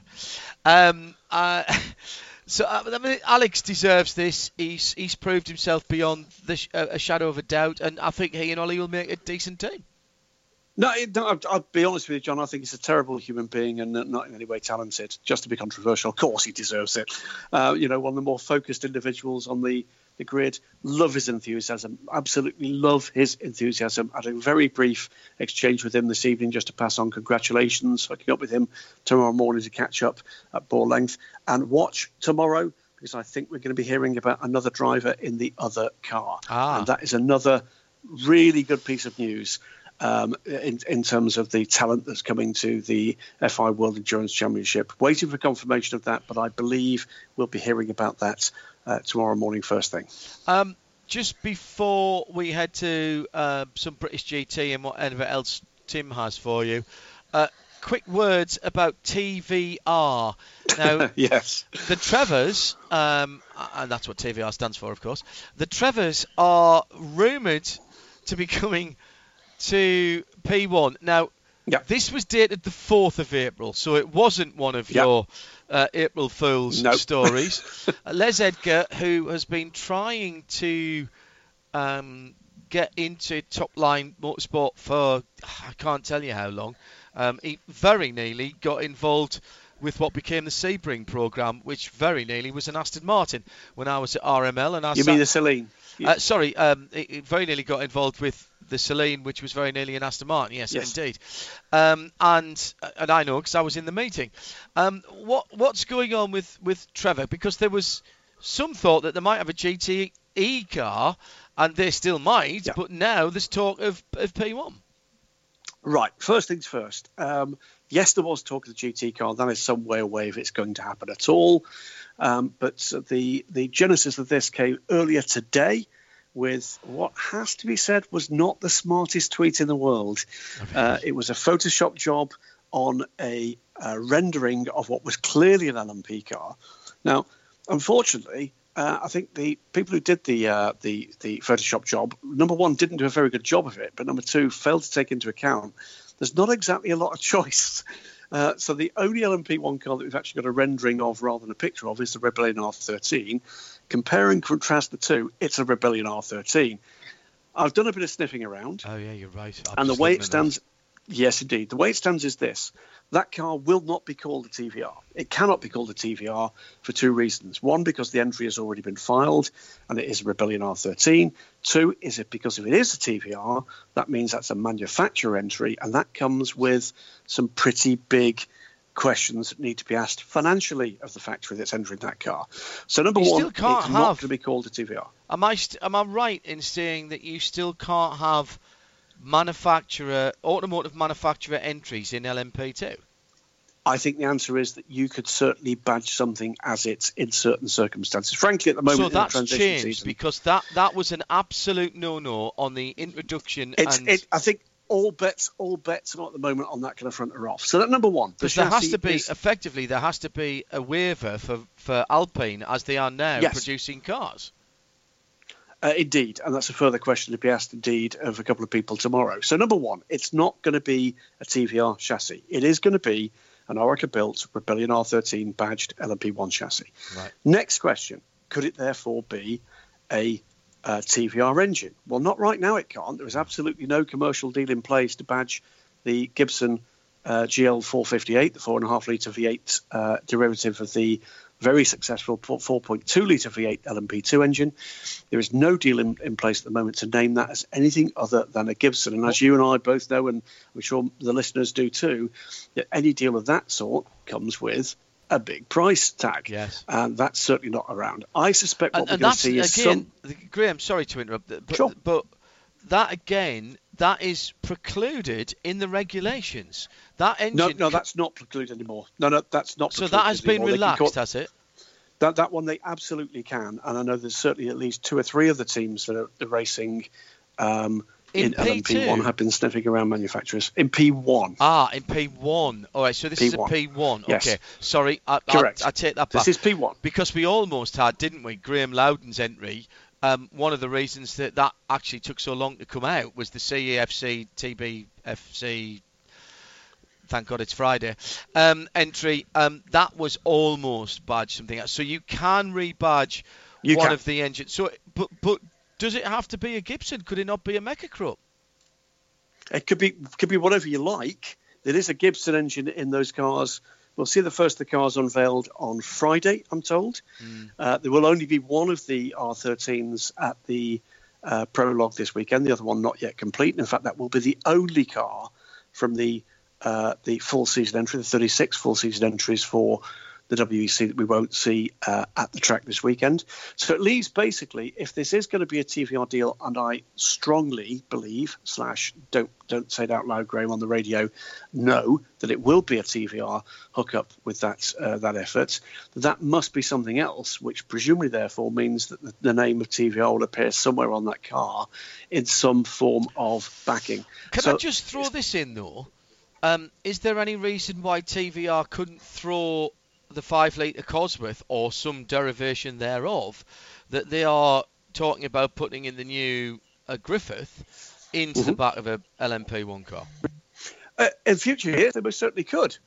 Without a shadow of a doubt, they most certainly could. But the reality at the moment is that the cars, as are entered by Rebellion, are Rebellion Gibsons. Those engines are in place. Those cars are in build.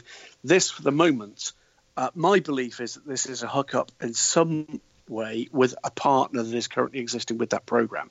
So it may well be that it's one of those OEM deals where you've got a technical partner for the Rebellion package, with the Orica package, with the Gibson package, that in some way is hooked in with TVR's relaunch. So, what we're not going to see is something called a TVR racing at Le Mans this year. It is, however, good news that TVR are looking in that direction. And this might be the first step towards Les Edgar and his merry band making a full return to the Le Mans 24 Hours for the first time in I think it's 12, 13 years. 2006, I think 5 or 6 was the last time we saw a T400R. 3 years worth of those cars. I think maybe would have been 2005 with the last car, the John Hartshorn car, the Peninsula car. But the reality here is this won't be a TVR entry. TVR will be involved in exactly the same way, John, albeit in a different kind of level, that Aston Martin Red Bull is a Red Bull with some Aston Martin involvement, albeit some pretty high-level involvement in it. So nothing wrong with that. It's not a criticism, but it's not going to be a TVR at Le Mans yet. Let's hope that they're encouraged by what they find to make that bigger step. British GT, Tim Gray has some questions for the editor of dailysportscar.com, Graham Goodwin, who joins us on Midweek Motorsport. Not so much questions, it's more news or lack of news. First of all, non-news relating to British Grand Prix, British GT. It happened on an Easter weekend and it rained. It rained a lot. It did rain a lot. Second bit of non-news, pole position and the race win went to a racing driver. Indeed, but it was a different sort of racing driver than some might call the norm, mightn't they? Are we talking about gender equality let's explain here? To the listener. We're talking about Johnny gender Adam, equality. No one expected Johnny Adam to win that race as a Aston Martin factory driver and reigning Le Mans champion. Extraordinary stuff. Can't remember who his co-driver was, but they did well as well. No, come on, let's get over ourselves. Fantastic bit of history for the British GT Championship. Flick Haig, who's been making a bit of a name for herself in GT3 cars. Johnny Palmer and I have been commentating on Flick on and off with some of the ins and outs of Optimum Motorsports campaigns in the Michelin Le Mans Cup. Had cracking time in a couple of the qualifying sessions in that series. Started the year with this doubleheader or planned doubleheader on Easter Monday at Oulton Park. Flick put the car on pole position, then drove away at the start of that race in very challenging conditions in the Aston Martin V8 Vantage. Johnny Adam got aboard the car, secured that lead, brought it home. Flick Haig, therefore, enters the history books as the very first ever female driver to win overall a British GT race. And I have to say, I had to correct the British GT Championship themselves on Twitter, saying that Flick had actually managed to beat, I think they mentioned 23 or 24 drivers. It's actually 67 drivers that she beat, 67 male drivers she beat, plus one other woman driver. Anna Valeska was in the she is indeed. She's in GT4 Ginetta, I want to say. Right. Okay. But beat the entire GT4 field as well. It was a very competitive field. It was a supreme drive from Flick Haig. You know, you and I, she's John... done it. She's done it the right way. You She know, has. we've seen her at Dubai, Barcelona. She's done V2V. She's done Brit Car Endurance. You know, going back, I can't remember when I first... well, actually, I raced her in a charity kart race many years ago when she was a kid. I mean, she's in her early 30s now. I seem to remember her way back in, 2013? In the genetic... it was all with Optimum. 6th in class, I've just found that now. Yes, it was 2013 in Dubai when she first stepped up to that. Although she'd done some Donington Brit Car in the night race, again in a Ginetta, won her class in 2012. She's done it the right way. She's worked through the apprenticeship, you know, by no means a full-time racing driver until relatively recently. Spent plenty of time at the racetrack because she's got a lot of friends who can play. But, you know, Caterhams, Lotus, all kinds of 24-hour and longer distance races. Well done. Gets hooked up with a top driver who's a good mentor as well. And, you know, she's a tidy little peddler. She did a great job. You know, there were some very, very experienced drivers, the non-professional drivers that started that race. As I say, the conditions even then were pretty challenging. Later on, they were undrivable. It's completely the correct call, by the way, to I don't think anybody's complained about that. I really don't think anybody's certainly not at a track as challenging as Ilton Park is. But it was, despite that, a good start to the season for the British GT Championship. The grid looked fantastic. By the way, another little bit of history. We had the youngest ever driver in British GT Championship history, with young Tom Canning, featured in the national media on that one as well, which was good to see. Down a little way further down the order, of course, in GT4 in one of the Stella Motorsports Toyota GT86s. I think you'd like one of those, John. Oh, yeah. All good fun. Drove my first ever Toyota GT86 at the weekend, and it was a rather special one, albeit on the road. Luke's? It was Luke's. He let you drive it? Yes, Steph hasn't driven it yet. He's missus, but I have. I drove it to work at the weekend, and I think it was Thursday. Great little cars. Remind me very much in balance and philosophy of my 968, and I can give it no better compliment than that, to be honest. But putting the point to bed, really, another one of the major national championships now underway. Challenging weather conditions, but still some very good racing. What didn't really happen was what we expected to be this massive battle between the 7. In fact, there's 9 factory drivers, 2 factory drivers in GT4. We did get a great battle towards the end of the race, with Yelmer Berman closing down and being just beautifully fended off by Darren Turner in race 1. The Aston Martins, the Beechdean car coming home second to the Optimum car, and Yelmer Berman and Lee Mole completing the podium. But it was great entertainment. I think there's going to be one heck of a season there. And a very busy couple of weeks from Graham Goodwin. We'll let him disappear because he's had a stupidly long day, and it's an hour later than here in Europe. Best of the boys. Have a good couple of weeks down there in the south of France, Graham, won't you? Cheers, guys. We'll speak to you next week.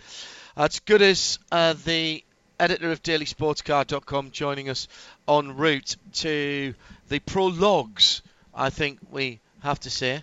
Premium prologues. Sleeping like a prologue, yes. Yes, well, he will be sleeping like a 2 log tonight. weeks at Recar, there's worse places to be, in fairness. Well, there'll be nothing open at this time of the year, though. There will be nothing open. I've been there for prologue. All right, a tiny bit earlier. We're into April now. I think it was the end of March. Maybe it wasn't. Usually we've had our first wet race of the season by now. No, we haven't. Yeah, Easter weekend or first weekend of April. Easter is a movable feast. Oh, yeah, of course. Yes, so it was a bit earlier than this. I was thinking about the April the 16th and 17th. It normally is, but there wasn't Easter last year, wasn't it? There literally is nothing open on the south coast of France at this time of the year. There's 2 restaurants in the south of France that are open. And restaurant de. Oui, c'est ça. Are either of them chains? No, none of them.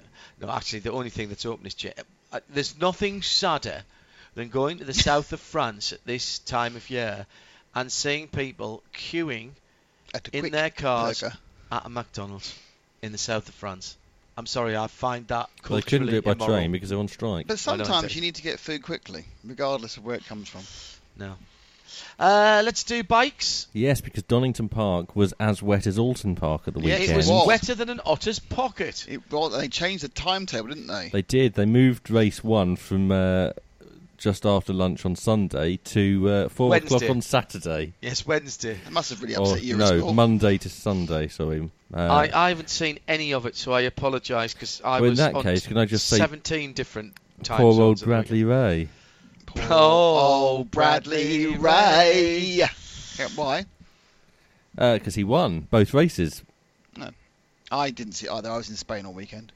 So Bradley Ray, no relation and no similar and not spelling spelled either. the same, yes, exactly. That was my point. Was a double winner in the British Superbike Championship.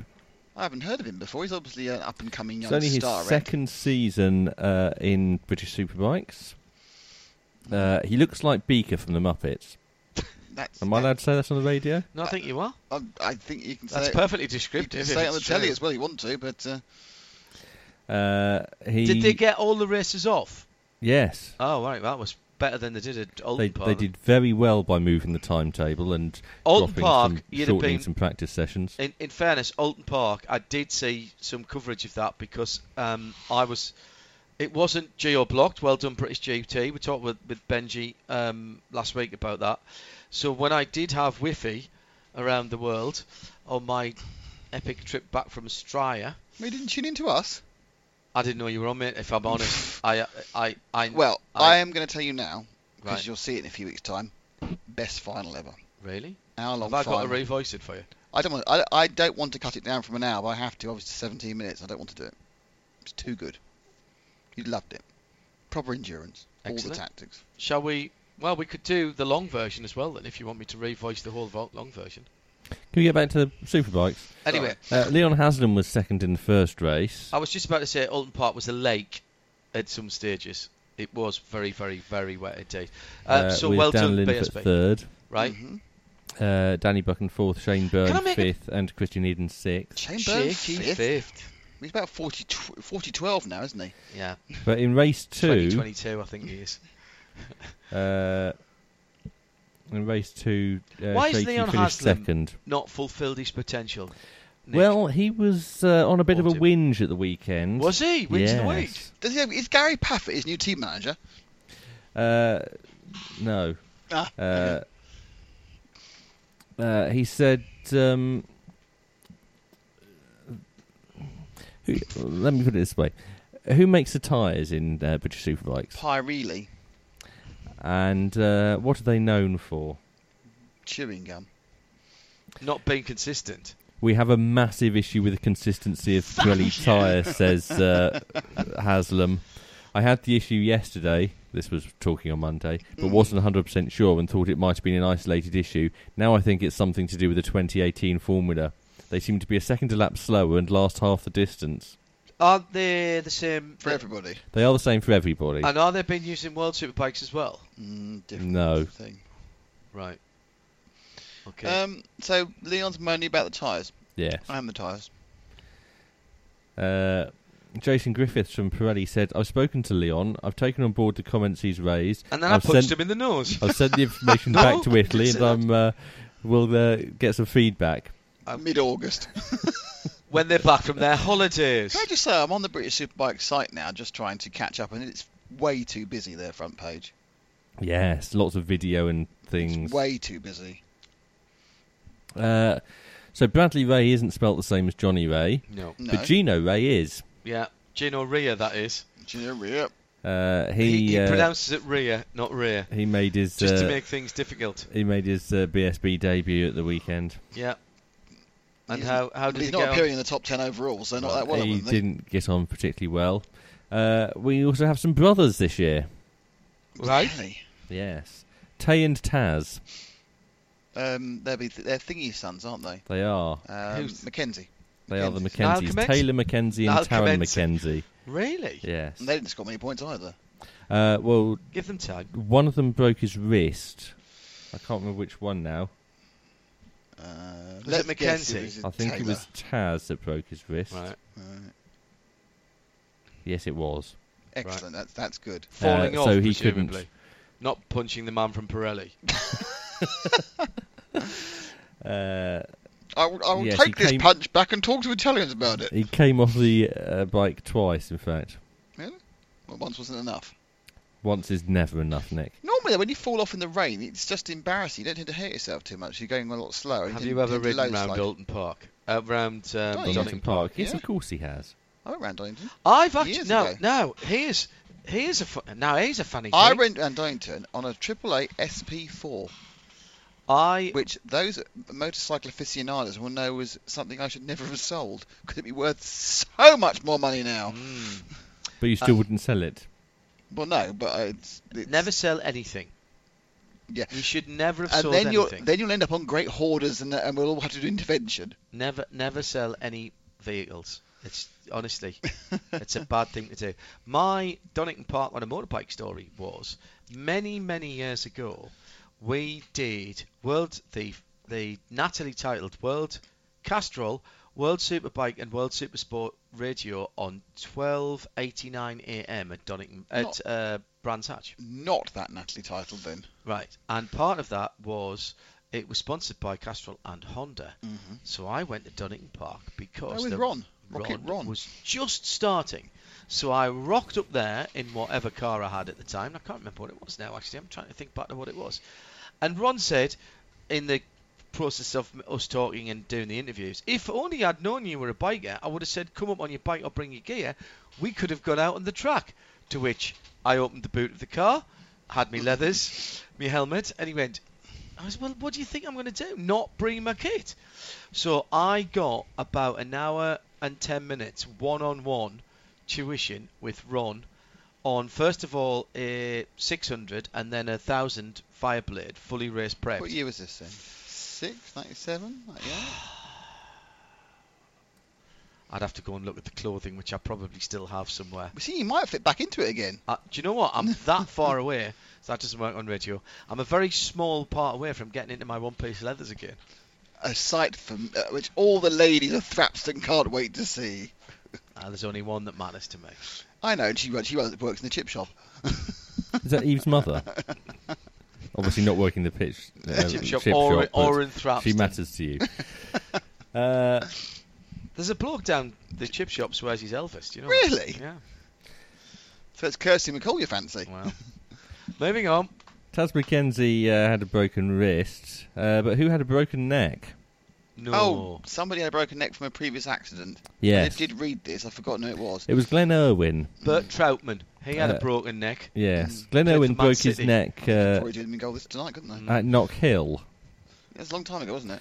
That was last July. Really? Yes. And he's only just found out about it He's now? only just found out because he crashed on Saturday in practice and went to hospital and was x-rayed. And they said, did you know you've got a broken neck? And I said, did you have a serious accident sometime last year? Yes, at Knock Hill. When was that? In the summer. Okay, you broke your neck. Wow. And he didn't know. We didn't know. That's scary. He got into the top 6, despite losing time when James Ellison fell off in front of him. That's always annoying. What, James Ellison's No, always people annoying? fall off in front of you. You've had that happen, haven't you? I have it, yes. You haven't had James Ellison falling off in front No, of I you? had an overconfident man on a KTM. Is that what it said in the title? He did, Overconfident man on KTM. Yes. I've got an RC8. I'm going to go past you. Oh, well, I'm not. I've fallen off. I've fallen off, yeah. Back to four wheels. Oh, okay. Ah. There's no one faster than Pasta. Manuel. Eh? Hey. Juan. Manuel Maldonado. Oh, has he got a brother? Nephew. Really? Yes. Oh, it's a nephew. I don't know.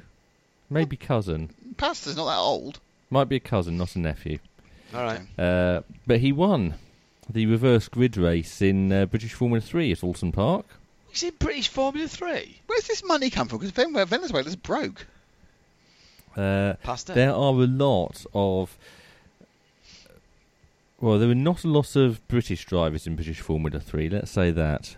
It's like the good old days then. How many entrants are there? 7. 20-something. What? Okay. Blimey, okay. Yes. Wow.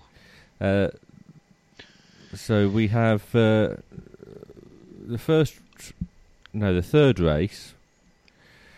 Oh, I'm not going to bother with which race it was. So we've got the Dane, Nicholas Kjærgaard. Nicholas Kjærgaard, yeah. Not Nicholas Kjærgaard. No. Right. We have the Swede, Linus Lundqvist. Right. We have Tristan Charpentier from France. Yep. We have 2 Indians, Kush Maini and Krish Mahadik. This seems like names made up by Agatha Christie for a murder story. They're all pretty much on point for the country they're from, aren't they? Mm-hmm. We have Bob Singapore's... Smith from the UK. Jock McTavish from Scotland. Singapore's Pavan Ravishankar. Yeah, of course it is. Playing the sitar. Di Yes. Brown. Ben Hurst is from Canada. Ben Hur. Ben Hurst. He came with his own chariot. Yu Yang Sun is from China. Really? Wing Hung Cha is Malaysian, I believe. When did British F3 take off again? And Sasakon Chaimongkol is from Thailand. Again. I'm going to say again, when did British F3 get It popular started again? last year. And this year it's really taken off. I'm terribly impressed by that. What year? Now, is Dallara this proper they used F3 or are these Dallara. F4s? These are the ones that used to be called F4 but weren't F4. Oh, okay. They're not Dallaras then? They're not Dallaras, no. Oh, it's not F3 at all then? It's British F3. So it's not F3 then? So it's F4. It doesn't use Dallaras, but then up but until recently, every real F3 race has been won by Dallara for the last 1 million years. Yes, and now the FIA has mandated that international F3 must use Dallaras. Well, they were anyway. Yeah, but that was an open formula just out. It was an open formula, but everyone used the same car. So it's British F3 open F4 chassis with a 2-litre engine? It's not an F4 chassis. Right. Let me make this absolutely clear. This is not an F4 chassis. Right.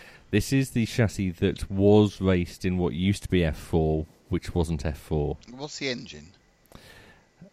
2-litre twin cam. It's something, yes. Well, no, it's something, obviously, Tim. No, because the F4 we get supporting the race at Yas Marina, they use our Bath engines. They use the 1.4. Now that is proper engine. F4. Oh, okay, using the proper Miguel F4 chassis and the I have to say, Tim, I expect which they also use an Italian F4. Well, of course they do.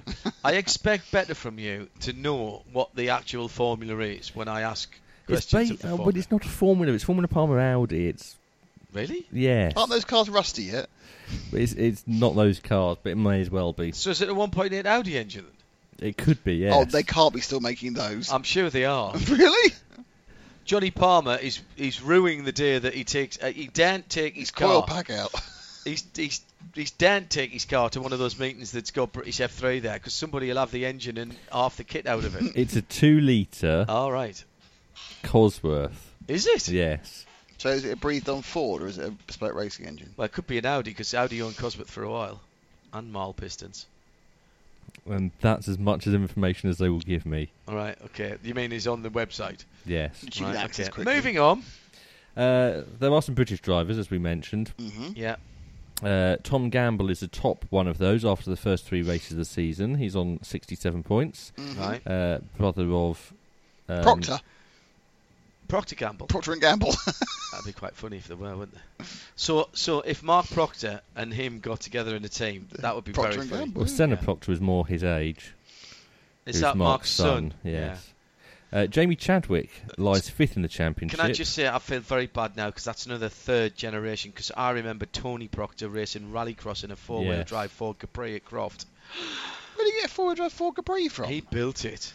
There was a Ferguson Formula Ford Capri, an FF 4-wheel drive Ford Capri that was partially developed by Ford at Boreham, and then there was a Ford. Then he had a Ford. He used to run it on slick tyres on the dirt because it had so much. Anyway, that's a whole different thing. Moving on. Alan Prosser says Gino Ray started in Skyfall apparently. Skyfall. Skiffle. But back to British F3. Jamie Chadwick. 3rd place in the second race. Former Aston Martin driver. To get herself on the podium. That's Well good done. for her.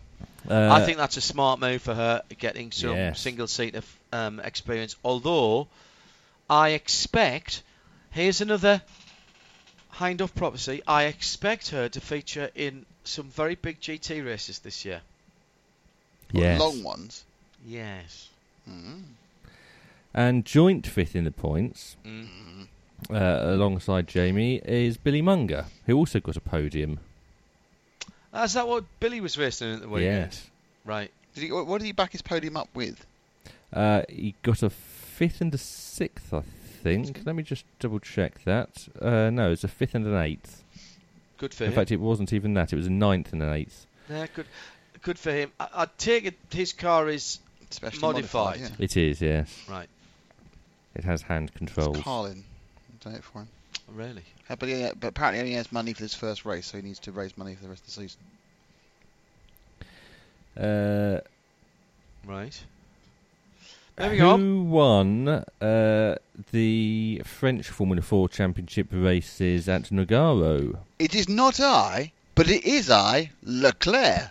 Is it? It was, well, he won race 2, certainly. It's Charles' brother. Antoine.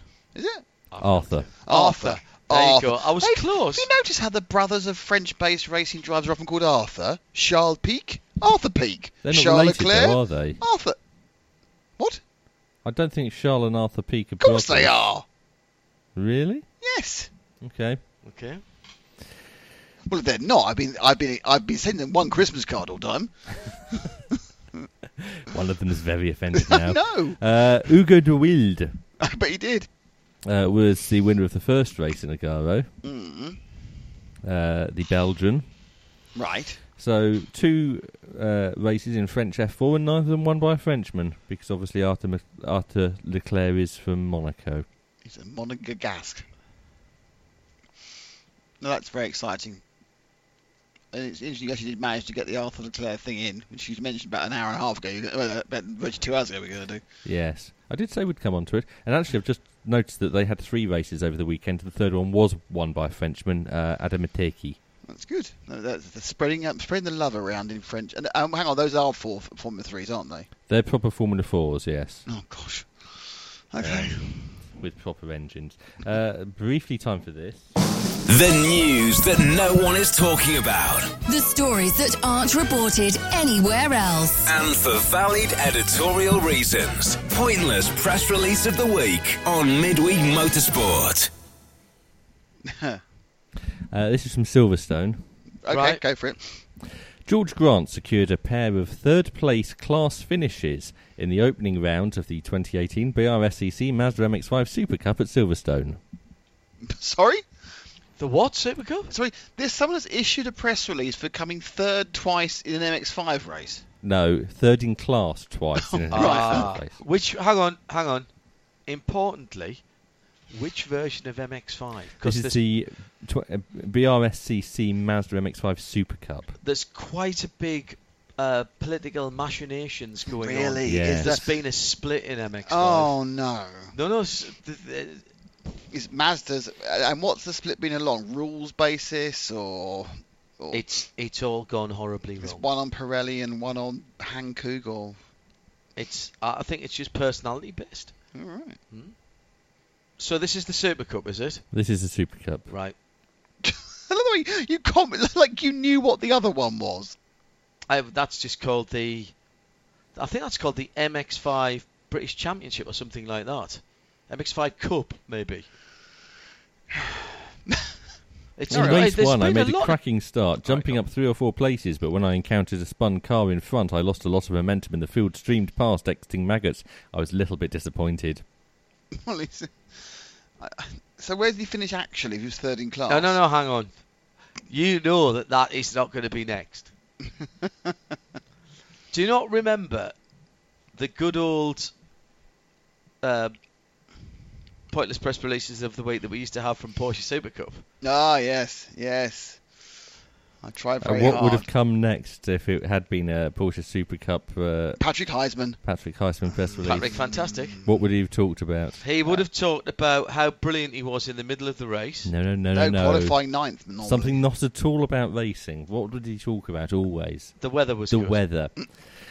So this one continues. That's right. It was so formulaic. It was ridiculous. On the drying track in the second race. Yes, there we go. I was just able to climb the order. Yeah. He started 23rd in race 2, but was able to storm through the field to come home well inside the top 20.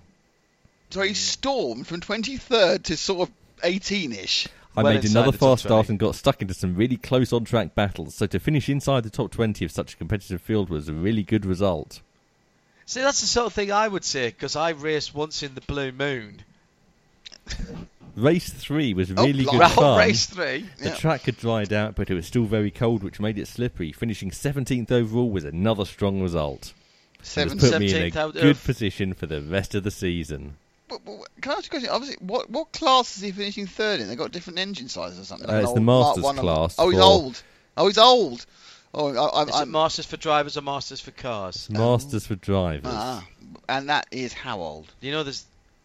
don't know. It sounds like something I should be involved with. 40? 45?